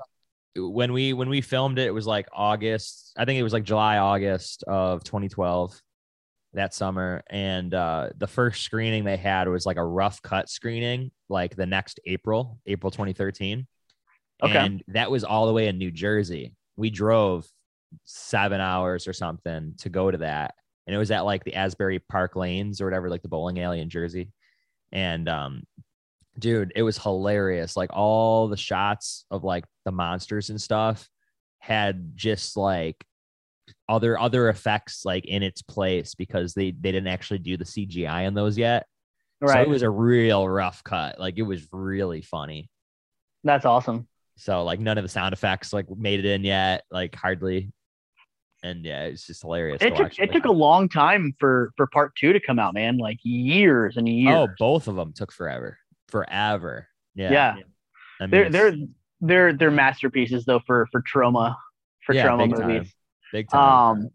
But you know, it's funny that we're talking about trauma because I feel like the toilet outhouse scene in Sleepaway Camp 2 is like so fucked up, disturbing, and disgusting. It really reminds me of like Poultrygeist. Dude, I love Poultrygeist though. I fucking love Poultrygeist. Dude, oh my god. So they have some Fast Food Love, that song, the Fast Food of Love or whatever. Yeah. There was a point in time where I was listening to that like an embarrassingly amount. Like I had it on my phone and I'm trying to remember some parts of it now. And you're talking about in Poultrygeist, right? Yeah, in Poultrygeist. Yeah. Anyways, I love that movie. But yeah, the death scene in Sleepaway Camp 2 with the main bitch chick in the movie, the way that she's killed off, man, in the outhouse was so fucking disgusting. Trish, right? Yeah. So like disgusting. You like smell it. That's crazy. Oh, dude, it's like it was so fucking gross. And like Angela literally makes her get inside the toilet in the outhouse. And when she pops up, and she's drowning in the shit and piss water. And then when she pops up, she's got like leeches that are on her face. It was just such a disgusting, over the top, gross kill that I was like, holy shit. Like this is what I'm talking about though. Like this is like where you go, oh my God. And that's exactly what the filmmakers were going for. That's my favorite kill in this movie. What's your favorite kill? Oof. And the second one. It's tough, right? Let's see. I do have kills labeled. I don't know. Probably that one too, honestly. If like I'm being honest. It's so good, dude. But I do love the fact that she keeps all the dead bodies in like a deserted cabin. Like that's great. Pretty fucking grim. That's one of the best aspects of the movie. It's so funny because when they like pan the room to like show some of the dead bodies, you can see some of them like breathing. Oh, I was about to say that too. Obviously they're fucking alive. You know what I mean? So they're funny. like, hey, we're going to put some death makeup on you and you're supposed to just lay here and be dead. But like as they're panning, you could like see some of them breathing. That's funny. I have that written down too. Yeah. Dude, you know what else is funny about that scene? Hit me. Something really random I noticed about that for the first time. When the one guy steps into the cabin towards the end to find all the dead bodies, in the shot, you can actually see a plate of Oreos and milk on the coffee table. It's just like funny Angela shit. Dude, that's awesome. Yeah. That's so funny. Random. But yeah, dude, 1988, like horror was getting real campy at that point. I mean, you had the Blob remake, you had Killer Clowns from Outer Space, Hack-O-Lantern, you know. Hell yeah. Halloween 4, Nightmare on Elm Street 4, Friday 7, Child's Play finally came out. I mean, that was a big year for horror. You know, I feel like one of the reasons that this movie and the third one got made is because the direct-to-video market was fucking booming during that time period, to where if you could make a movie, it was definitely getting a distribution deal. Yeah. And it was going into every fucking mom and pop video store, every Blockbuster, all that shit. So this was during the boom where like Paramount Pictures was funding Full Moon movies. Yeah. Like that was just the golden era of Puppet Master films. And you've got just like all these great, you know, you had fucking, you know, like Rawhead Rex, and you had, you know, all the Cellar Dweller, and you had all these fucking great movies that were just going direct to video because like your box art sold movies too. So I feel like cover art was so important. I feel like once like the video market boom hit, when, you know, that's a big part of the reason I think that Sleepaway Camp 2 and 3 got funded is they were like, dude, the first one was successful. Yeah, we're gonna If profit we off make it. if we make a second and third one back to back, we put some great cover art on the box art Yeah. and put these out, like we're gonna make a fucking mint on this. So they scrounged up, like I said, $465,000, and they knew that it was going to be a cash cow. Super cash cow, and it worked. And it's kind of surprising with Felissa Rose not being there. I wonder if a lot of people were pissed at the time. I'm sure there was some confusion, like, wait, well, she doesn't look like her, but I bet a lot of people didn't even see the first one before seeing this. Yeah, and the format was so different for these compared to the original one that I feel like people, once they committed to watch this one, they just rolled with the punches and probably didn't question as much. Yeah. Now it'd be different if we're talking about like a Freddy movie and all of a sudden Freddy looks completely different in a sequel. And it's like, well, wait a minute. Yeah. But I think from the very beginning of this movie, it's identified exactly what you're getting. And I love how they're very adamant about having plenty of boob shots in this movie, like constantly. Like we were talking about like the girls in the cabin, but dude, the whole movie is like littered with boobies. Literally, in my notes, I have boobs ! Caps. Because yeah, like boobs ! All caps, because it just seems like any chance in the screenplay where they were like, you know what? It's been probably 5 minutes since we saw some tits. Let's put those on there. I love how throughout the movie, they, instead of saying have sex, they use the word fornicating. Was that like an 80s like word too? Like, I don't know, man. I do love that too. I love that too. It's so random, but yeah. And dude, the fucking, I hate, this is one thing I hate about it is how bland the camp logo was for this one. Like the shirt logo. Yeah. For Camp Rolling Hills. Camp Rolling Hills. Like, it's like two swivels. Yeah. What is that? I don't know, but what's funny is that immediately after watching this movie and reconfirming that it's a masterpiece, I went online trying to find a Rolling Hill shirt, and there's a seller on Etsy that makes them. Yeah, you saw it too? Oh yeah, because I've always wanted one. I want all the shirts. Yeah, I feel like I got to get that.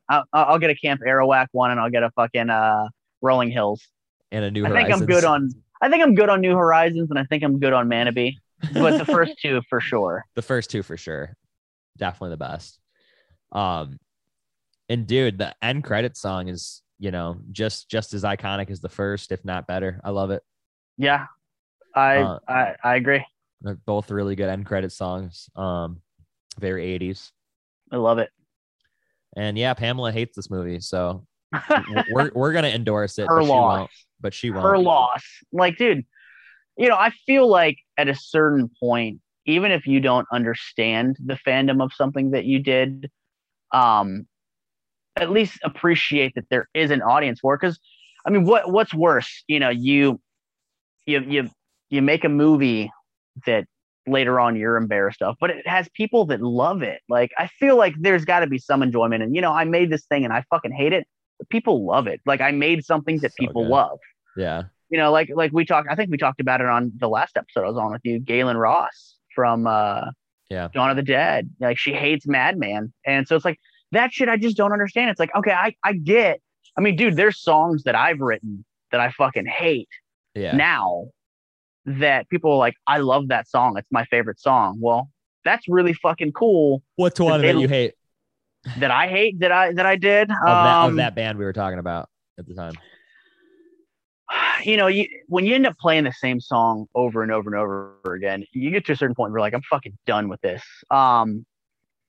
Probably I'm going to go with, okay, perfect. So we have a song called Flux Capacitor. It's on that throwback album or whatever.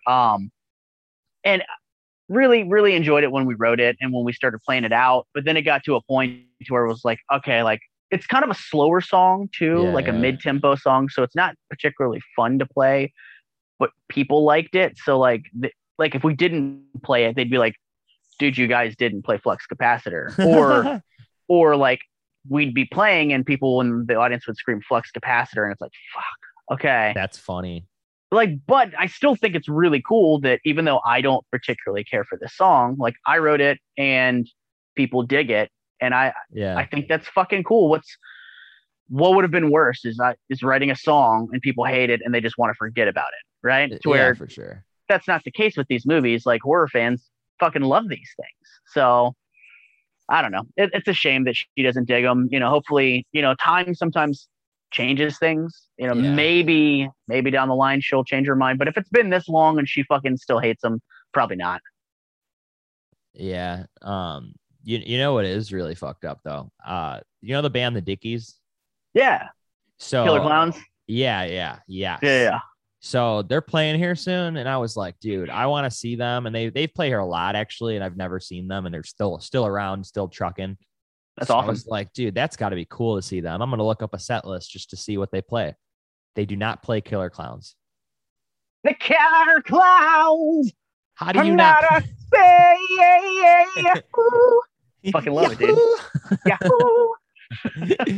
That was me. How do you not play that though? That was me when the credits for Sleepaway Camp 2 ended, and I realized how much I love it. I was like, Yahoo! That's me throughout the whole movie. Yahoo! Okay, let's get into the quotes here. There's some great quotes in this one. Okay. I used to be shy. I wouldn't talk to anyone. Now you can't get me to shut up. I fucking love that line, dude. Dude, yeah. That was Angela. Yeah. Yeah. Sorry, once I start a task, I always finish. I love it. Dude, this whole movie is so highly quotable. Like I said, my favorite quote is after the chick banged the dude, she goes, "You don't have AIDS, right?" Yeah. That's my favorite fucking quote. I love when the one other counselor is like, Angela is about to get her ass kicked. Or there's let's see. I got like all these written down. Too bad they haven't figured out a way to make French fries nutritious. I'm a nut when it comes to French fries. Like so random. Ain't no skin off my tits. The girl at the end. Yeah. Oh my God, dude. Oh, so funny. What a great ending. What a fantastic ending. That trucker lady, right? Yeah. Oh my God. She's like, the way wow, I see it, I'm just too dumb to drink and too fat to fuck. Dude, that's the one I was about to try to remember. He is. Yeah. Oh, so funny. Too fat to fuck. I was like, oh my God. I love this fucking movie. And I also love when she kills the cop's son or whatever. And she cuts his head off and puts him in the TV, and she's like, look who's on TV. Dude, so the effects artist that worked on 2 and 3, he still owns that head. Oh, does he? Yeah. Yep. Really? I have a buddy that tried to talk him into selling it, and he was like, "No, I like this one." Oh, I want to get him for the podcast. Yeah, that'd be cool, right? Dude, anybody from any of these movies, like I love it. Like effects people would be awesome. I've had only like, the one, but hell yeah, dude. So let's see. Is there? Yeah, I think that's pretty good on number 2, right? Dude, yeah. I mean, for me, blast, dude. For me, when I go back to watch the Sleepaway Camp movies, like 1 and 2 are a must. I can honestly skip 1. I've seen 1 so many times that I could skip it for a little while. I'm not saying that I don't like it or appreciate it, but I've seen it so many times. The whole movie is kind of set up for the twist ending, and once you know the twist ending, it's kind of like, okay, well, there's that. It's kind of like watching The Sixth Sense, right? Like you know at the very end that Bruce Willis's character, you find out that he's a fucking ghost and he's been dead the whole time. It kind of takes the fun out of watching The Sixth Sense because you're like, well, I already know the twist. That's the whole point of this movie. Yeah. And I feel like, not saying there's no point in watching Sleepaway Camp because I fucking love that movie, but if I just want to watch a Sleepaway Camp movie and relax, and if I'm in a mood to watch the funny versions, then part 2 and part 4 are going to be the ones that I pop on for sure. Yeah, and I would definitely have to say 3 is the least favorite in my opinion overall. Yeah, I mean, I still love it. I still think it's a lot of fun, but I still would say 4 is a better time than that one. And do we consider The Survivor one of the movies? Because I don't. No.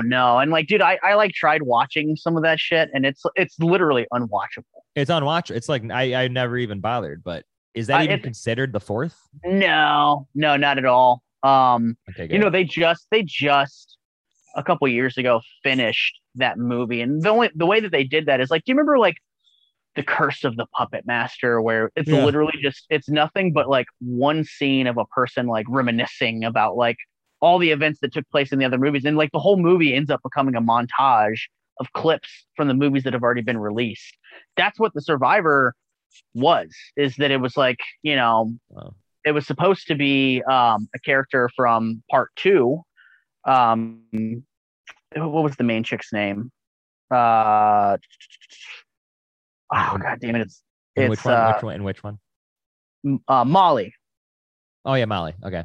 So it was supposed to be Molly's character that returns. Oh, as a killer? Well, not as the killer. It was Molly. Yeah, because But she's Molly's the just one okay. that lives until the very end, right? Yeah. Okay. Watching all 4 of these movies back to back, like it's like what the fuck was this character's name? But so It's it's like gonna Friday be the that 13th. You like forget Yeah. about so many of the characters.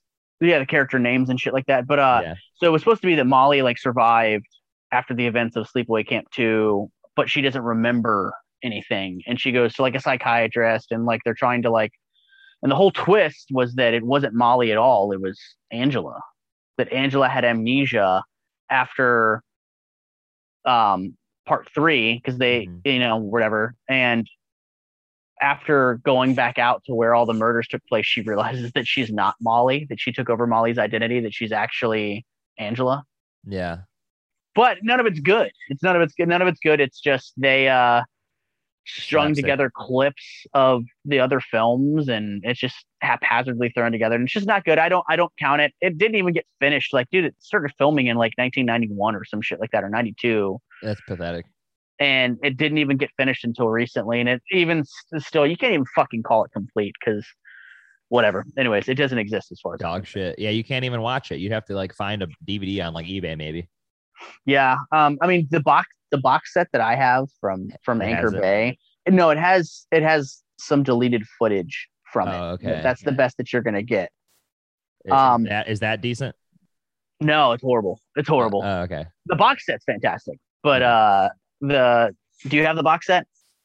I don't know. Oh, I just dude, have it's so I have rad. all the Scream Factory Blu-rays with slipcovers. Actually, that's funny. Dude, I paid way too much for the first one. So I had the first 2, or no, I had 2 and 3 with the slipcovers that I bought like around the time that those came out from Scream Factory. But I had already had the first one on DVD, so I just didn't bother to get the Scream Factory one at the time. Right. And then I turned into like a major collector over the years of like Yep. collecting all the Scream Factories with slipcovers. Dude, I paid $75 for the first one. Cool. And I don't regret it because it completed the collection. Yeah. But no, yeah, I get it, dude. that was a lot. I definitely get it. So, dude, part 3, let's jump into that one. The first 20 seconds of the film, guess what we get? What do we got? Boobies. Boobs. Dude, like, again, part 2 and 3, it was just like, all right, look, tits. Tits. Tits. Oh, man. It it jumps right into it. shifting from counselor to camper in this one at Camp New Horizons. Yep. She the movie starts off with her killing a chick in New York, which was like, dude, I'll tell you right now, the budget for this fucking movie was that scene was the fucking dump truck going through New York that Angela's driving to kill that chick. Like, holy shit, like there's your budget right. That whole scene looked expensive. What I want to know though is how the hell did she know she was going to summer camp? I guess we'll never know, man. I mean, it's so random. She's a certainly random can't girl. ask Pamela Springsteen because she won't talk to us. I'm gonna find a way to talk to her. She shows up at her like photography lab. You're like, excuse me, in Sleepaway Camp Part 3, how did Angela know that this character was going to camp? She's like, I'm going to call the fucking police. You just roll your window up. Have a great day. You just drive off quickly. Yeah, Pamela. In Teenage Wasteland, I would just start quoting her lines, and she'd just be like, "Oh shit." But yeah, this movie like starts out, like I said, the chick in the morning, boobs out, all that good stuff, and then she decides she's going out, to summer camp, and she gets chased down the streets of New York from a dump truck that's trying to fucking run her over. Which, like I said, it's all very, very impressive. In fact, one of the only special features. Special. Listen. Special. This is very special to me.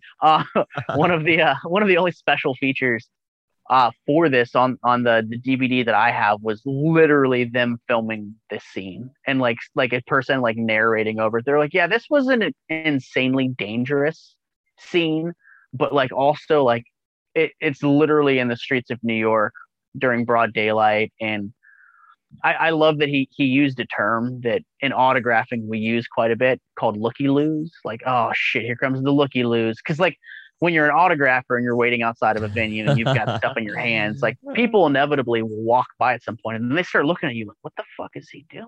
What are they doing? What do they have in their hands? Yeah. And then it never fails. Some will go, oh, are you guys trying to get an autograph? Who's there? And so it becomes oh yeah, that sucks. It becomes a thing where I always on the spot will come up with the most ridiculous things I can think of. Of course, if I'm waiting for Kevin Bacon, I'm not going to go, oh, Kevin Bacon's in there, because I don't want you to fuck it up for me. I don't want you to go, oh shit, well, I'm going to wait. And then all of a sudden Kevin Bacon shows up and they're like, Kevin Bacon, Bacon. And then it's like they fuck it up. Or So, they like, sign for them and they don't sign for you.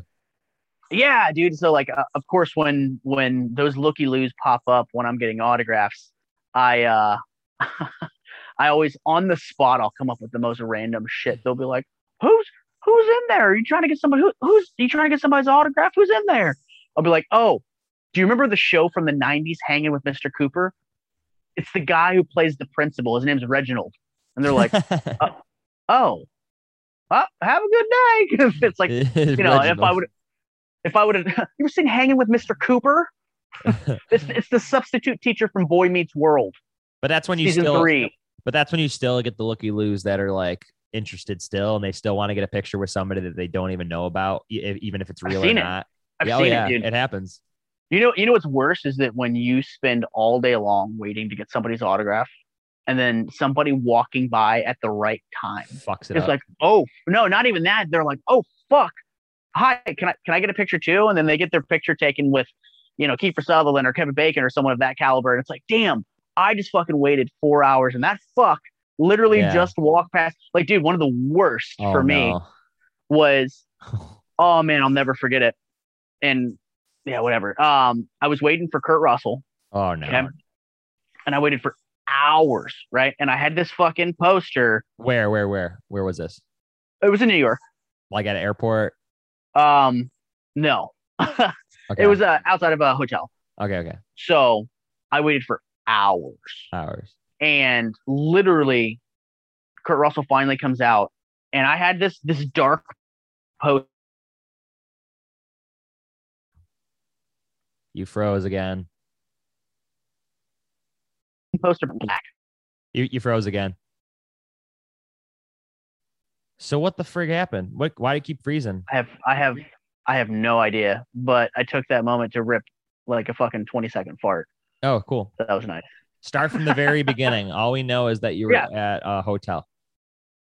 Yeah. So I was outside of a hotel, and Kurt finally comes out, and I had like a variant poster for the thing where it wasn't like the typical like poster image, but it was a dark poster, like predominantly black. So I had this beautiful gold marker that would have looked so fantastic. Oh. And no bullshit, another autographer literally walks up 45 seconds before Kurt walks out the door. Like he knew, it was almost like he knew exactly when he was fucking showing up, or it was dumb luck, one of the two. And he shows up. I've been waiting hours. Literally, Kurt walks up. He puts this other grapher, hands him a blue marker. And like, dude, next thing you know, Kurt was not trying to switch markers. He was like, guys, I got to go. I'm in a hurry. He was very nice. Don't get me wrong. But it was a situation of like, he was not going to switch markers. He was in a rush. He's got to go. So bam, bam, bam, bam. He signed everybody's shit. And like, dude, he signed my poster like with a blue marker, and it's a black poster. So like, it's like the scene from fucking Mallrats where the dude's like looking at that art print, and he's trying to see like everybody's seeing the sailboat, but he can't see it. That's kind of like looking at this one poster that I have. Like, what would he have said though if you just straight up were like, dude, that's a fucking black poster, you got a blue pen, are you fucking an idiot?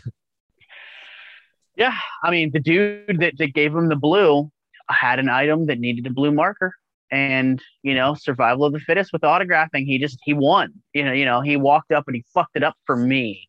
So like that's when it sucks. But looky loses the worst too, man, because they can potentially fuck a situation up.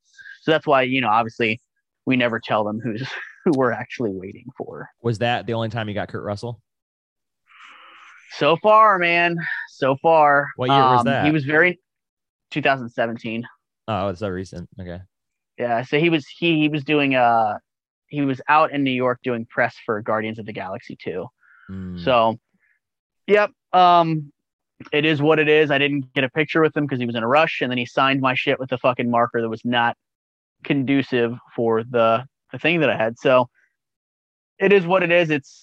I got to meet him. That was cool, but I'm hoping to get another shot with him at some point. Was that the only reason you were there? Oh, absolutely. So how far was that drive? How far was the drive? 4 hours. And that was to which part of New York?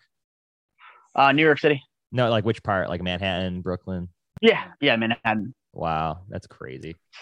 So yeah, it fucking sucked, but I'm hoping to get another chance one of these days. We'll see. Did you just drive home directly from that? Oh yeah, I drove home fucking in a fury. so depressed. Like, god damn, like that fucking sucked. Are you having fun? Fun has just begun. And you're out here on your own.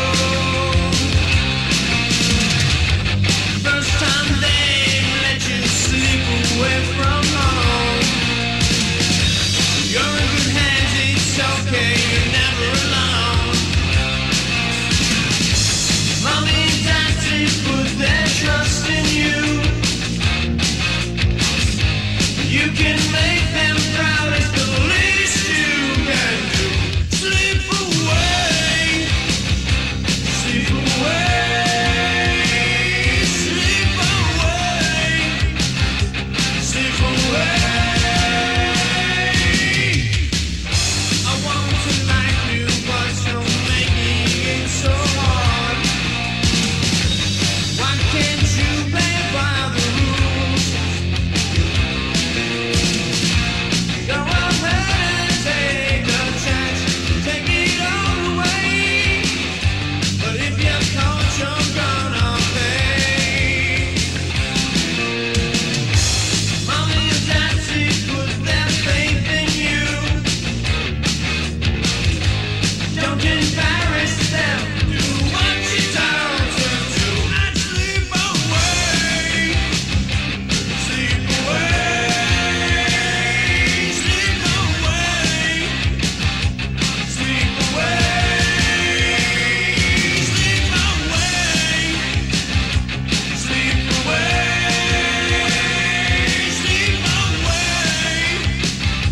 sleep away.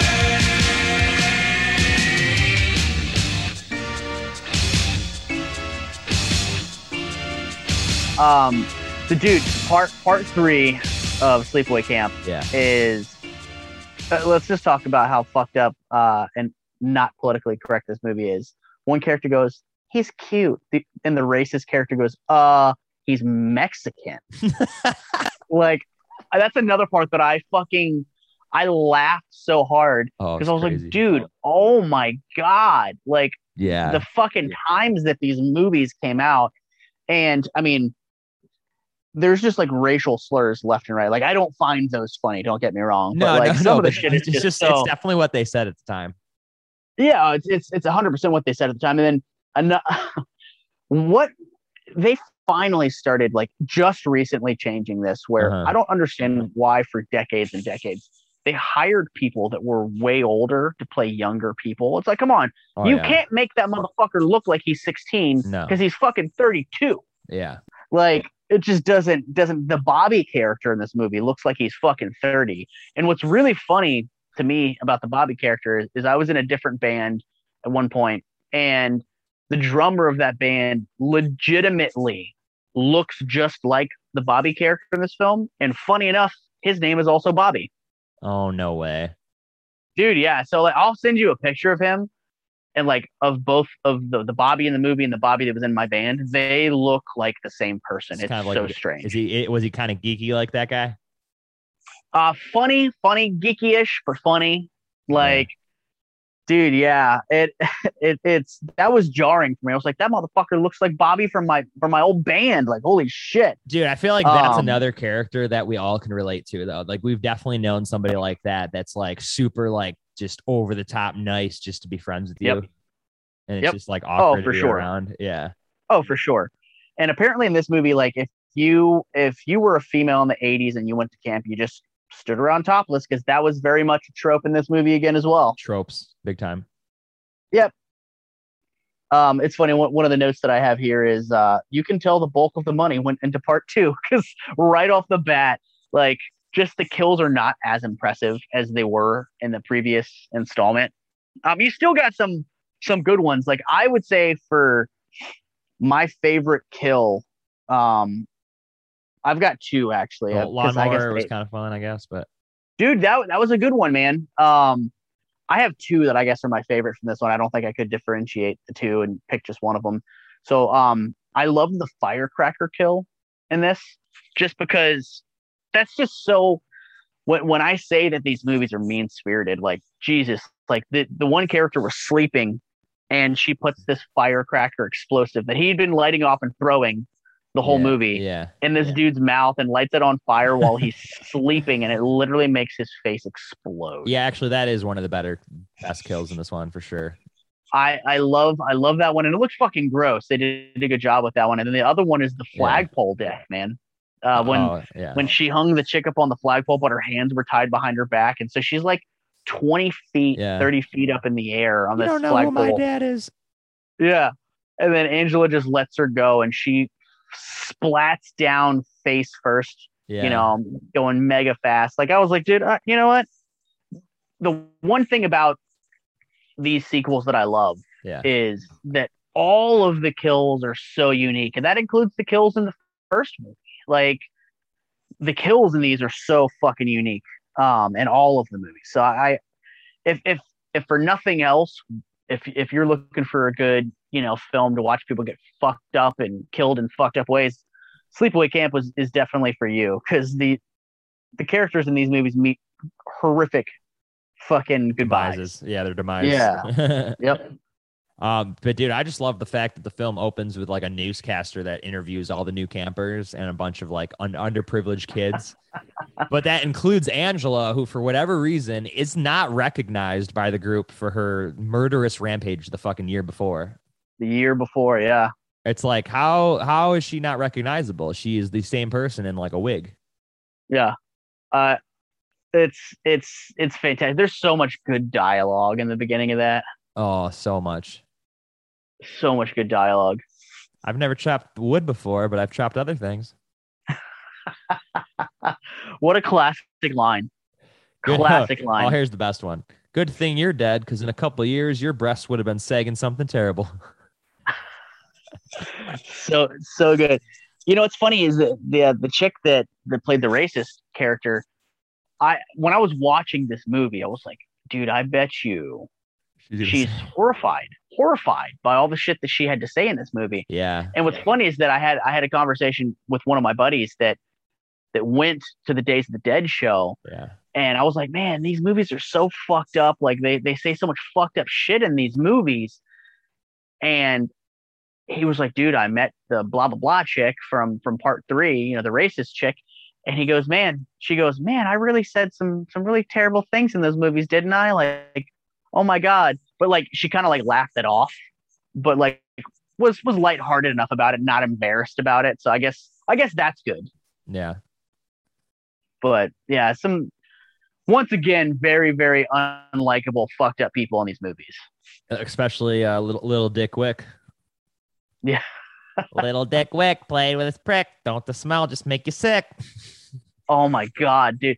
Sweet pea. Sweet pea. Sweet pea. Sweet pea. Yeah. Who would sleep with that guy? Please tell me. In what universe? With whose dick?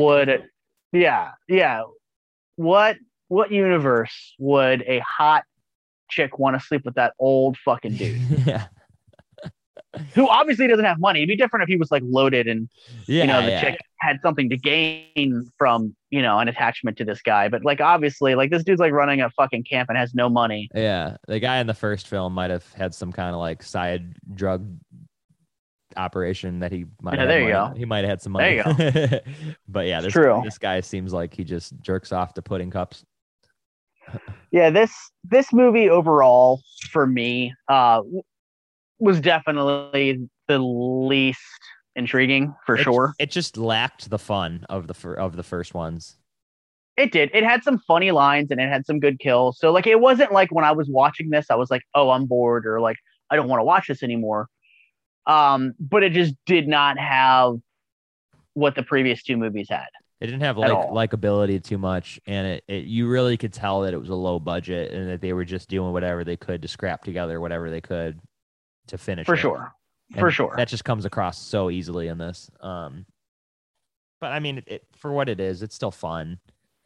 And at least we still had Pamela Springsteen. I feel if they went to a whole nother Angela again, then this would have really sucked.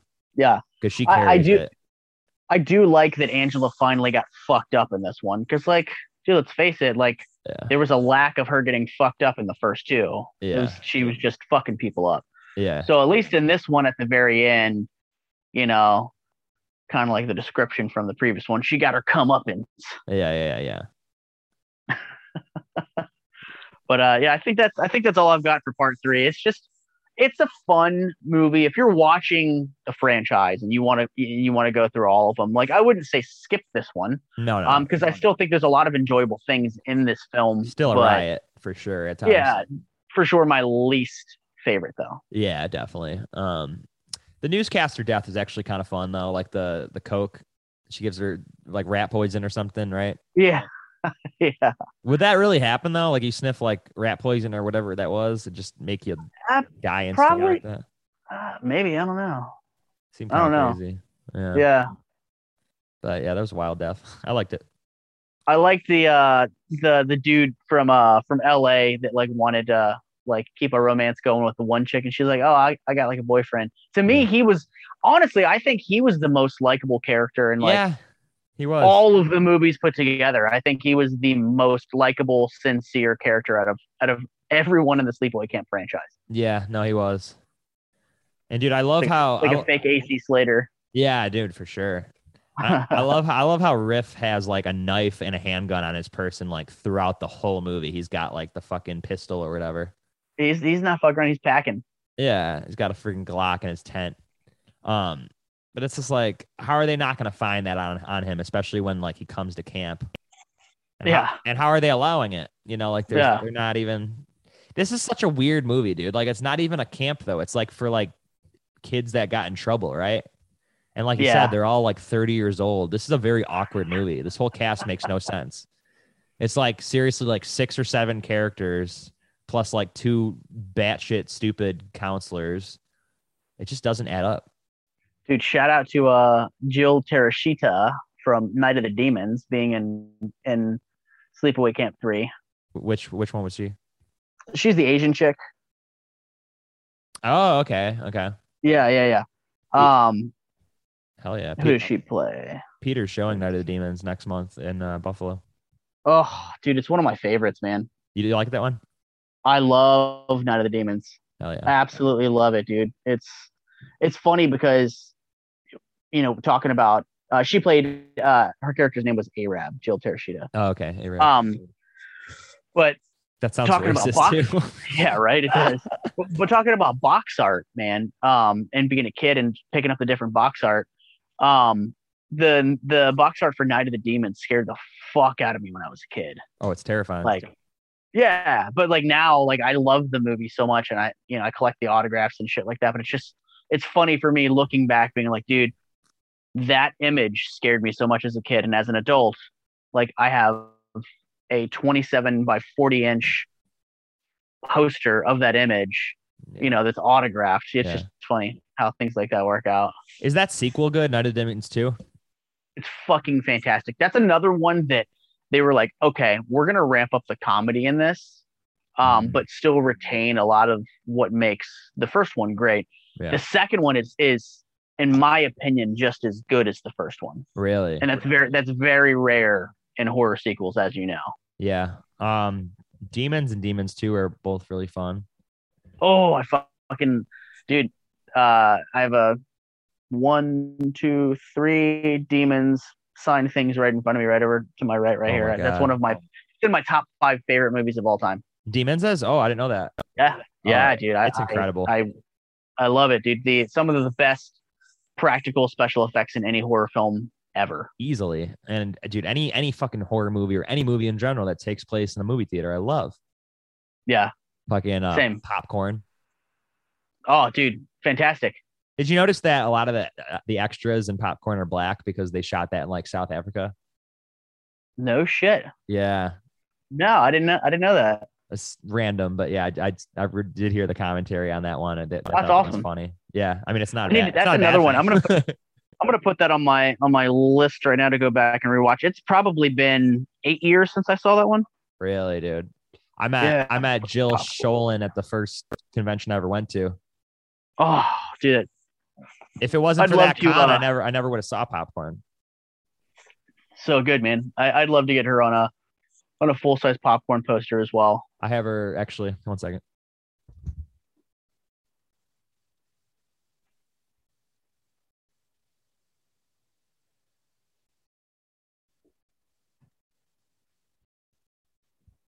All right.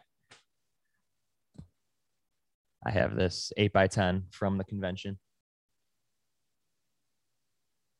Oh, I love that. And that looks great too. That red marker fucking looks great on it. Looks fantastic. Hi, Kellen. Peace and love. Jill Schoelen, EXO. Dude, she's somebody who she needs to do some more conventions, man. Yeah, she's fantastic. She's super nice too. Yeah. So any final thoughts on Sleepaway Camp Part 3? Yeah, fuck it. Let's go to the next one because I love it. Yeah, dude. We've said it a couple times, but return to Sleepaway Camp was a return in a lot of ways. Robert Hiltzik is back. The creator and director of the original Sleepaway Camp is back in the writing chair and the directing chair. Yeah. Not only is he back, it's not just a return for him, but it's a return for Felissa Rose. Spoiler. It's a return for Jonathan Tiersten, and it's a return for Paul D'Angelo, played Ronnie. Oh yeah. Which is shocking that they got him again. Yeah. He doesn't act, I don't think, much. No, you can tell he's just a dude that like just fucking works out in New Jersey. Like when I say works out, I mean like the guy is still he's in his like fucking 50s or 60s in this fucking movie, probably 50s. Yeah. And he's still fucking ripped. Like his arms are bigger in Return to Sleepaway Camp than they were in Sleepaway Camp. Are they really? Yeah, dude, they're fucking huge in Holy Return shit. to Sleepaway Camp. To where I'm like, dude, this guy's a fucking beast, man. So talking to Robert Hiltzik would be something that'd be awesome because I would love to know, like, he's really not a film director. Like, I think Sleepaway Camp and Return to Sleepaway Camp was like pretty much it for him. Yeah. So it's kind of crazy. Like, it just makes you wonder, like, what was the thing that made him go, you know what, I'm making a sequel to it. Uh-huh. It's just interesting. It's like I think he understands what makes those movies great and why fans love them. Mm-hmm. And I think that's something that's exciting for him. Yeah, dude, Sleepaway Camp is the only thing I just pulled up his IMDb. It's like the only thing he's done is Sleepaway Camp and Return to Sleepaway Camp. And I pulled it up too, but I see that there is another Sleepaway Camp in the production, but it says it's a remake. Yeah, I don't know. There's very little that's known about that, but I feel like because of the success of Halloween 2018, I feel like that kind of shut down a lot of like remake stuff because they're like, oh, well, we don't have to do a remake for people to show up. Just like the new Texas Chainsaw that's going to Netflix. That's a sequel. Yeah. And I think that's great because we already love the original. Why do we need a retelling of it? We can just watch the original. Where are you seeing the Sleepaway Camp that's IMDb. In production? IMDb, Robert Hiltzik. Yeah. Projects in development unknown. He's just marked as a producer, not even a director or writer. Huh. Yeah, I know that Felissa Rose has talked about it previously, that she's involved in it in some capacity. So I'd be interested in that. But dude, let's just get into Return to Sleepaway Camp.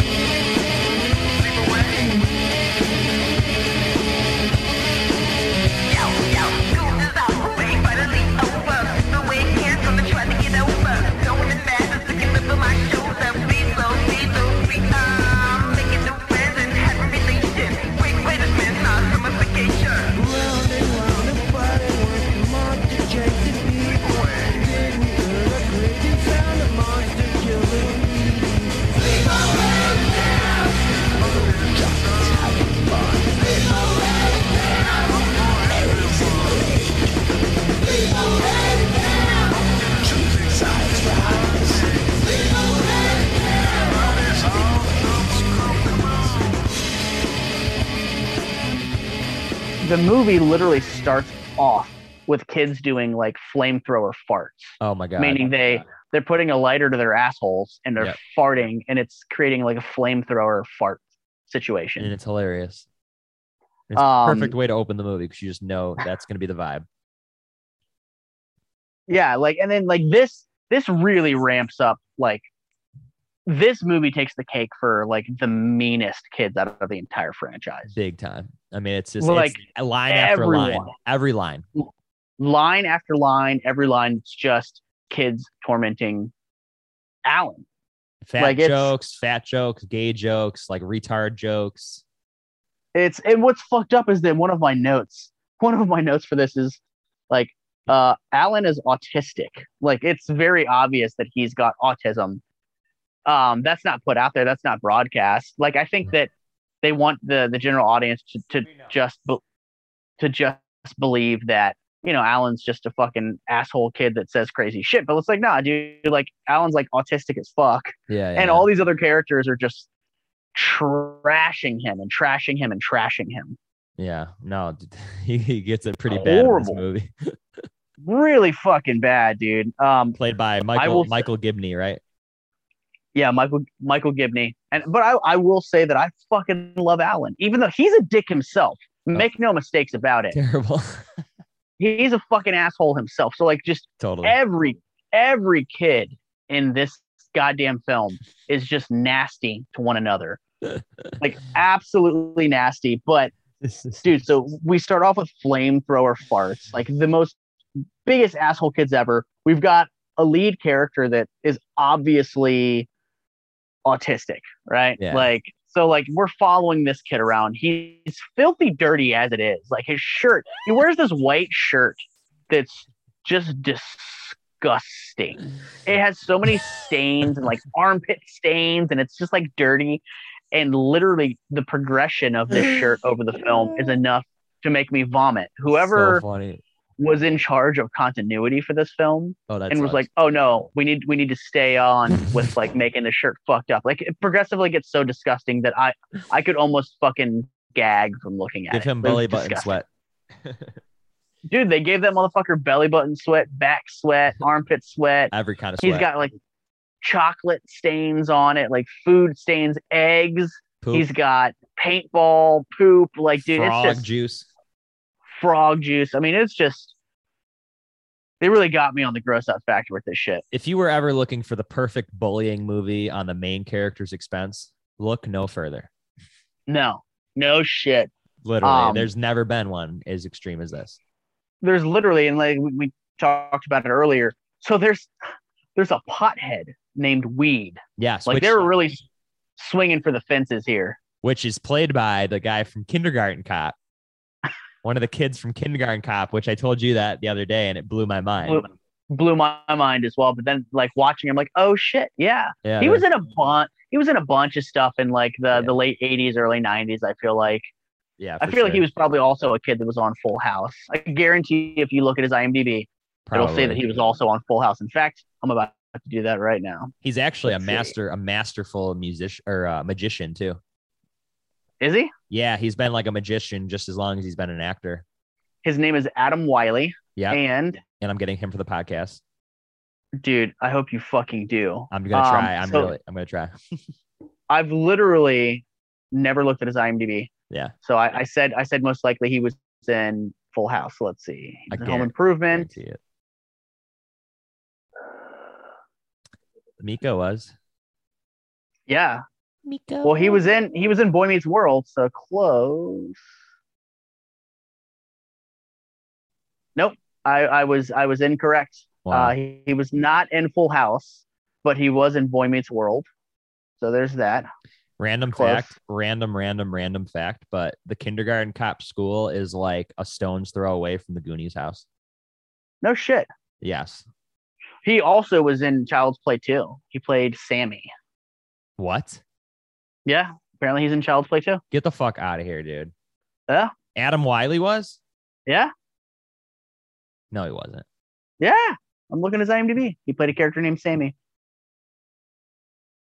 But it looks like he's still acting, man. What? But yeah, he even played a magician on the show Lucifer. So yeah, apparently you're right. He's a fucking magician as well. Is Sammy? Oh wow, he's that kid. There's no way that doesn't even look like him. Yep.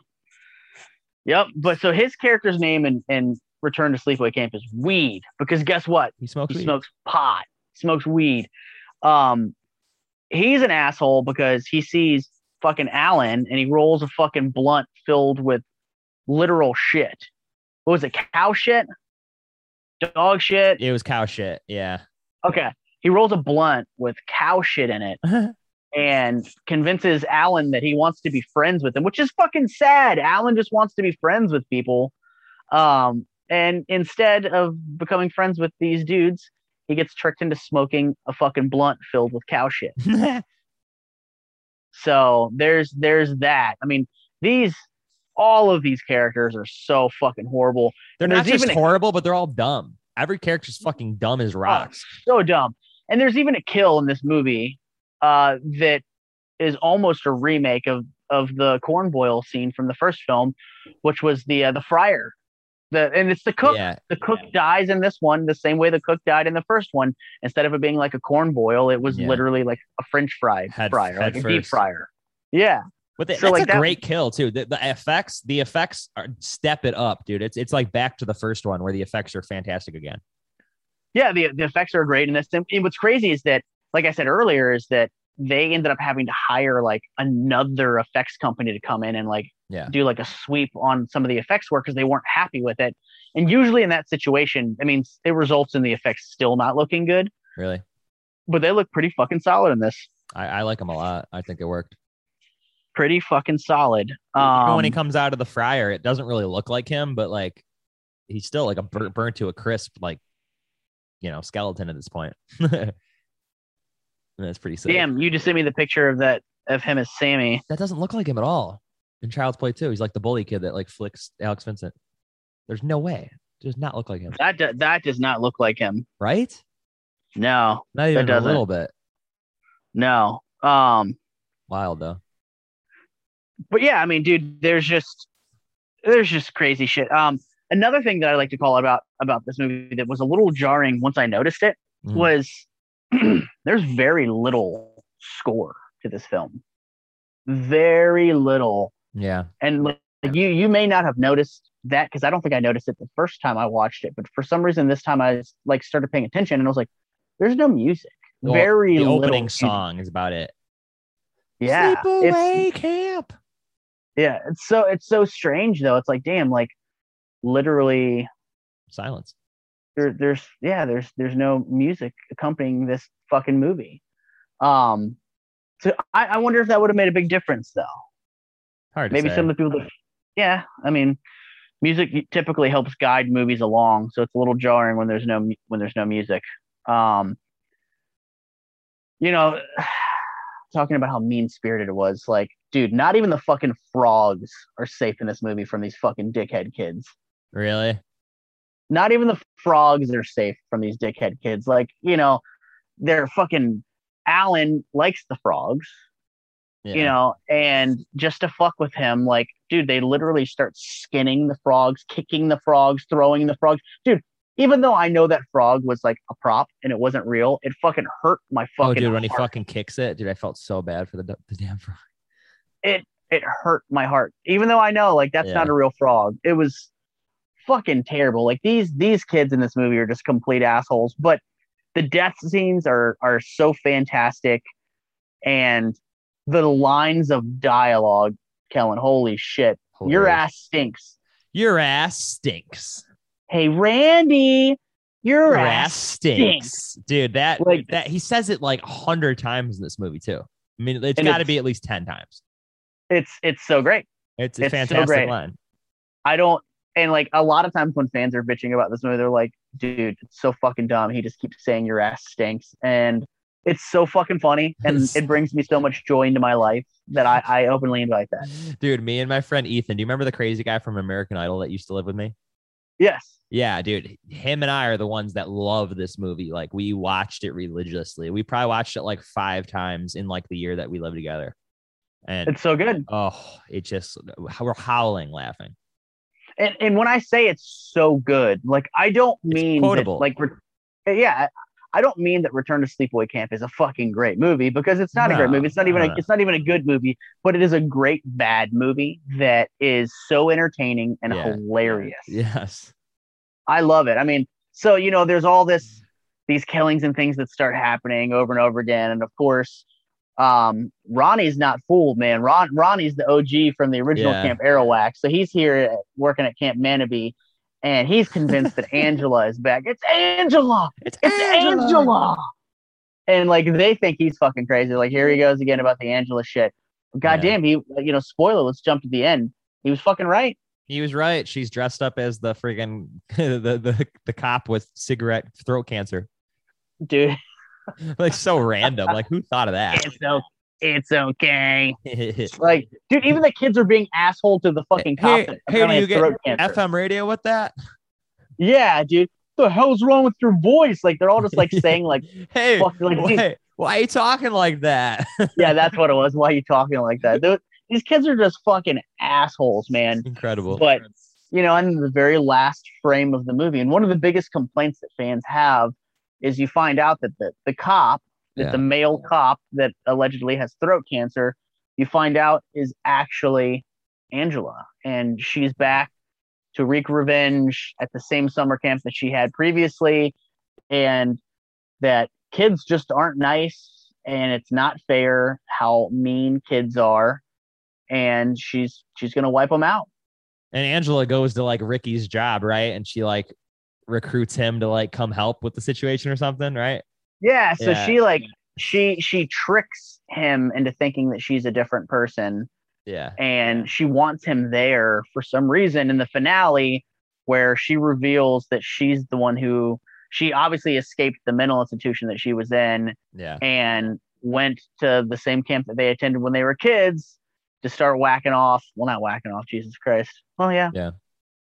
Yeah. killing these other kids because kids are mean, and she just wanted to go to summer camp, which is comfortable to her, and start killing these kids. I mean, dude, even though they bring back Felissa Rose in this one, I feel like this movie still tracks as far as like the timeline. It could still 1, 2, 3, and 4 could all exist in the same universe. It wasn't like, oh well, it's not like, it's kind of like the Michael Baldwin Phantasm thing. James LeGros, played Michael in Phantasm 2, and then they brought Michael Baldwin back for 3 and 4.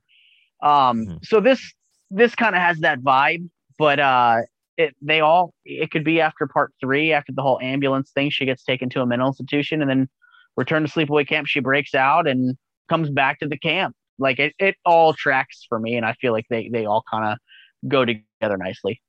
Now it works, and you get your healthy dose of mooning, kicking frogs, lesbian jokes, gay jokes, fat jokes. Everything you could possibly think of is in this movie.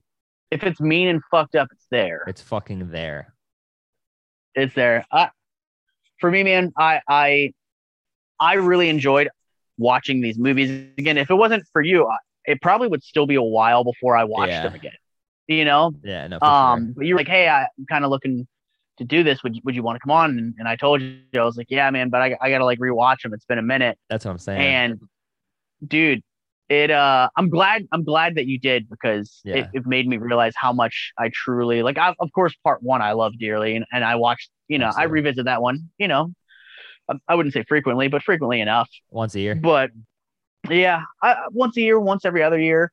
But the sequels, man, I had not seen in 15 years, easy. Wow. Not including Return, Obviously. but two and three, I hadn't seen it fucking since the box set came out, and that was 2002 Damn. when that box set came out. So 19 years. Yeah, dude, it had been a minute since I Fuck. watched them. Then after rewatching them, I was like, dude, part two is a masterpiece. Three is fun, but throwaway. Yeah. But rewatching Return to Sleepaway Camp just definitely reconfirmed to me that, like, damn, I love this movie. It's really fucked up.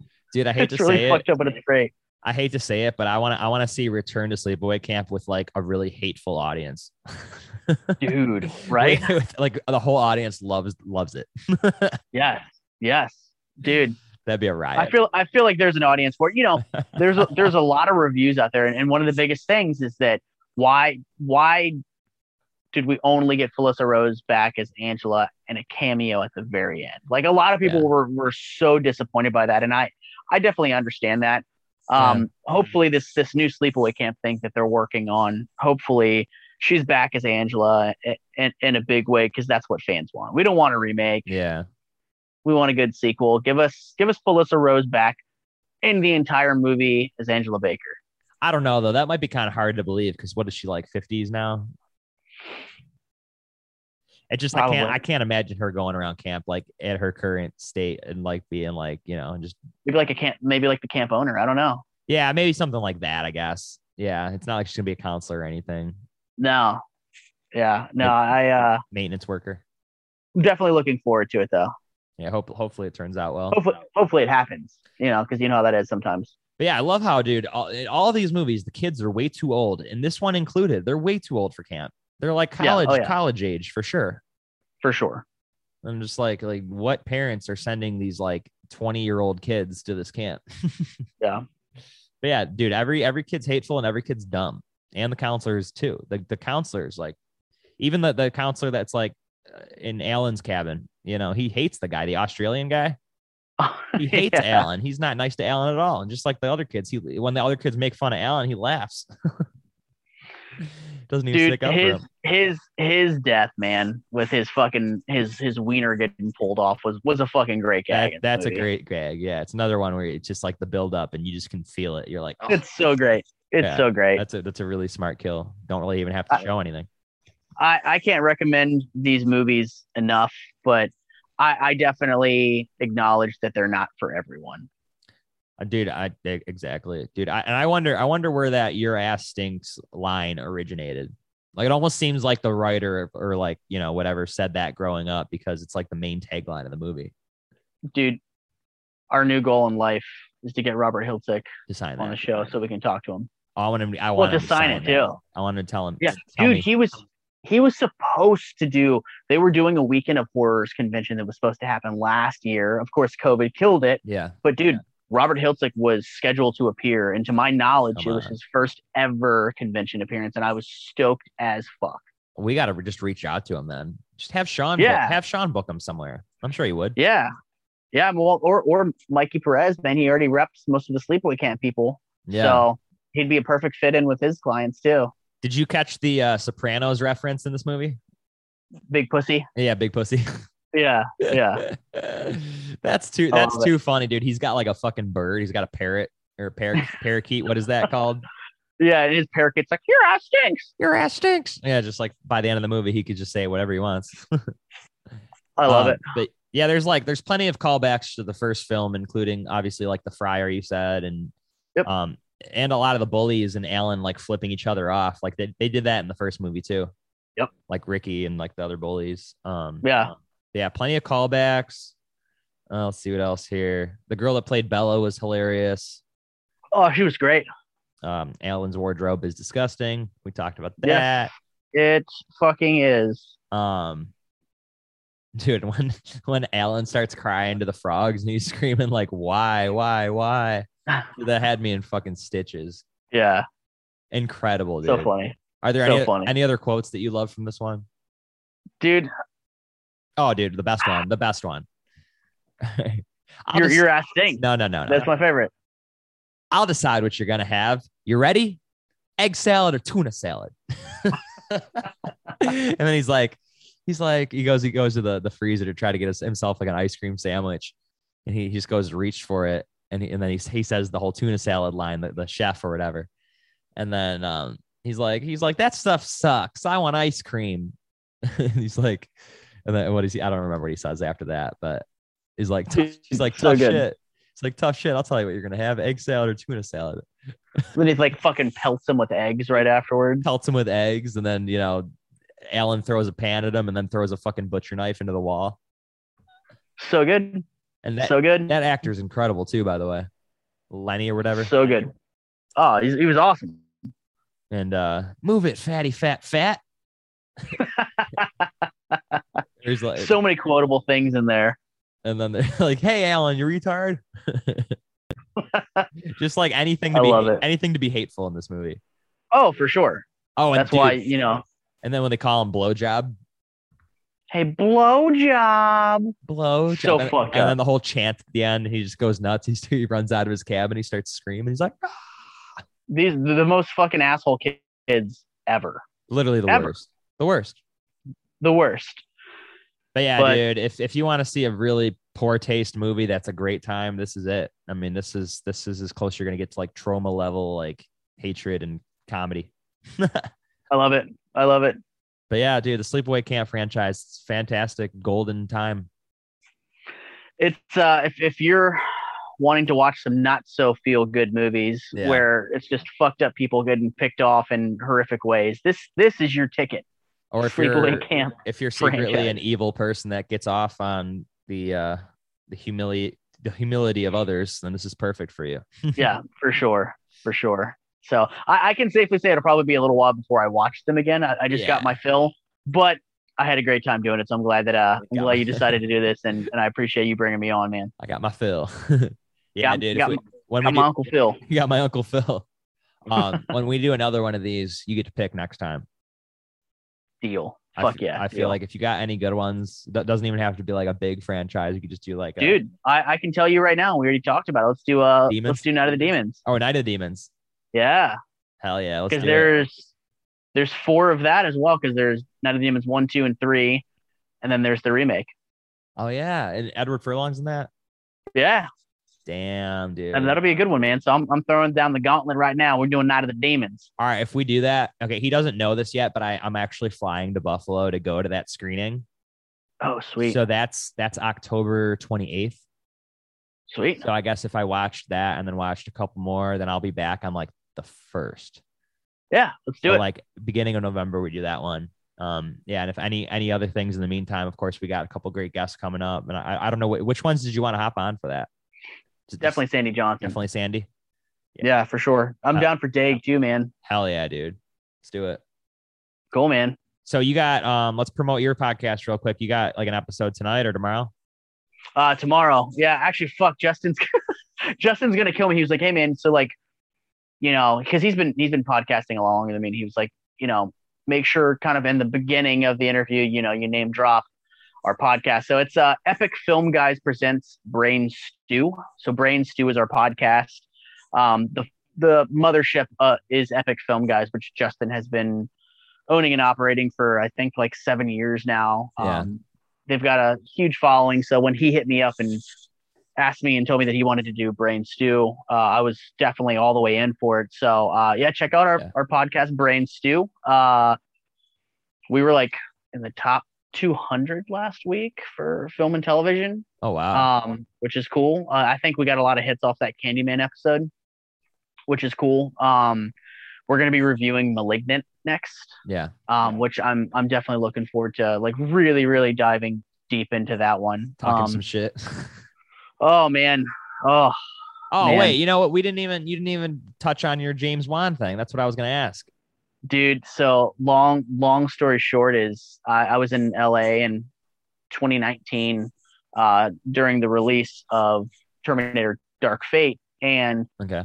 so me and 2 of my buddies said, hey, let's go to the Poltergeist 2 filming location and check out the house and get pictures in front of the house. So we went, and when we went, we started noticing like all these production vehicles and tents and campers, and we were like, oh shit, they're filming something here. Yeah. We walked up to one of the vehicles and it said Giallo Films. And we were like, okay, well, this is obviously something horror. Yeah. So we Googled it, and it was James Wan's production company. We're like, oh fuck, James Wan is here. And they hadn't even announced that they were making that movie. And so just by fate, we walked down the street, and they had a lunch tent set up, and they were setting all the food out, and we're like, dude, they're about to break for lunch. And no joke, 10 minutes later, they broke for lunch, and up walks James Wan. And so we were just like, oh, Mr. Wan, we're a huge fan. Can we please get a picture with you? And he's Australian. So like, even though he's an Asian dude, he's Australian with that Australian accent. It's interesting. And so he was like, how did you guys know that we were here? And we were like, oh man, like we didn't. That's the Poltergeist 2 house. We're horror movie fans. We just came to check out the house. He was like, oh, that's fucking awesome, man. That's awesome. And then he took the pictures, and he signed an autograph for me, and then that was it, dude. Wow, that's funny. It was, but yeah, we were on the set of Malignant without actually even knowing that we were on the set of Malignant. And I mean, I got pictures in front of like some of the cop cars that were used in the film and shit like that. So it was awesome, man. So I've had a couple years of looking forward to this movie, and had they not said that it was a Giallo film and some other things, I feel like maybe I would have liked it more, but I guess in my head it was not what I thought it was gonna be. Yeah. So that's how I felt about Once Upon a Time in Hollywood the first time I saw it. I was like expecting like a Manson movie. Yeah. And I love that movie, dude. I do too. And it took me a couple watches, but like after the first watch, I was like, dude, this gets better and better and better. Yeah, it's fucking great, man. It's fantastic. Fucking great.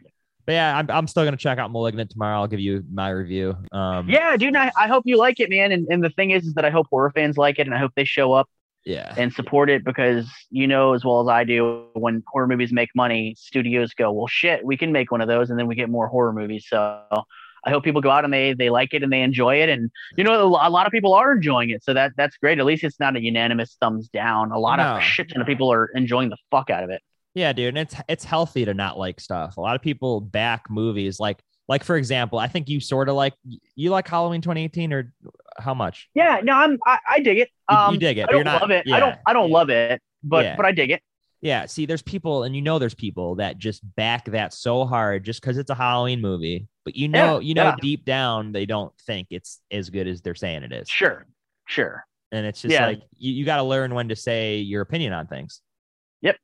But you're just like your sports team, if there's, if they could have a really shitty season, but you're like, I still fucking love them. So I guess it's the same thing with Halloween and with Michael Myers. People fucking love it. So, dude, exactly. And I'm still just as excited to see Halloween Kills as I was to see the last one. Yeah, I'm looking forward to it. I can't wait. Same. So until next time, dude, I hope you stay well, and send me some more like movie recommendations. Dude, I'm going to whip up a list for you, man. And thanks again for having me on. I appreciate it. Are you on Letterboxd, by the way? I'm not. Not. Why? I'm on too many things as it is, man. I need no more things occupying my time. That's just such a good one to like have like a watch list and just save everything. I love that. Yeah. I just leave a note in my notes section on my iPhone. Hell yeah. Watch this movie. Keep it basic. Yes. Awesome. Cool, man. Well, have a great rest of your day. Enjoy your podcast tomorrow. Let's keep in touch. Thanks, man. Sounds good to talk to you soon, bro. Thanks again for doing this. Peace. Later. Your ass stinks. Will time stand still for me? Desperate to survive.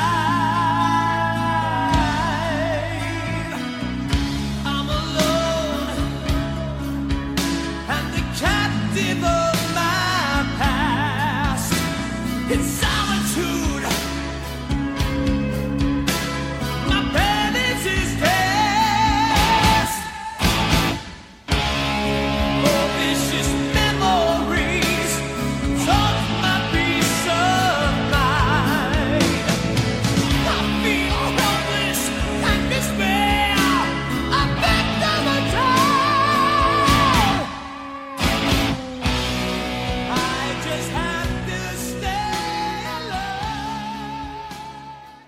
Goodbye, my angel. I hope you have a good time, but of course you will. Take good care of my little girl, Richard. Goodbye, Mom. Goodbye, dear.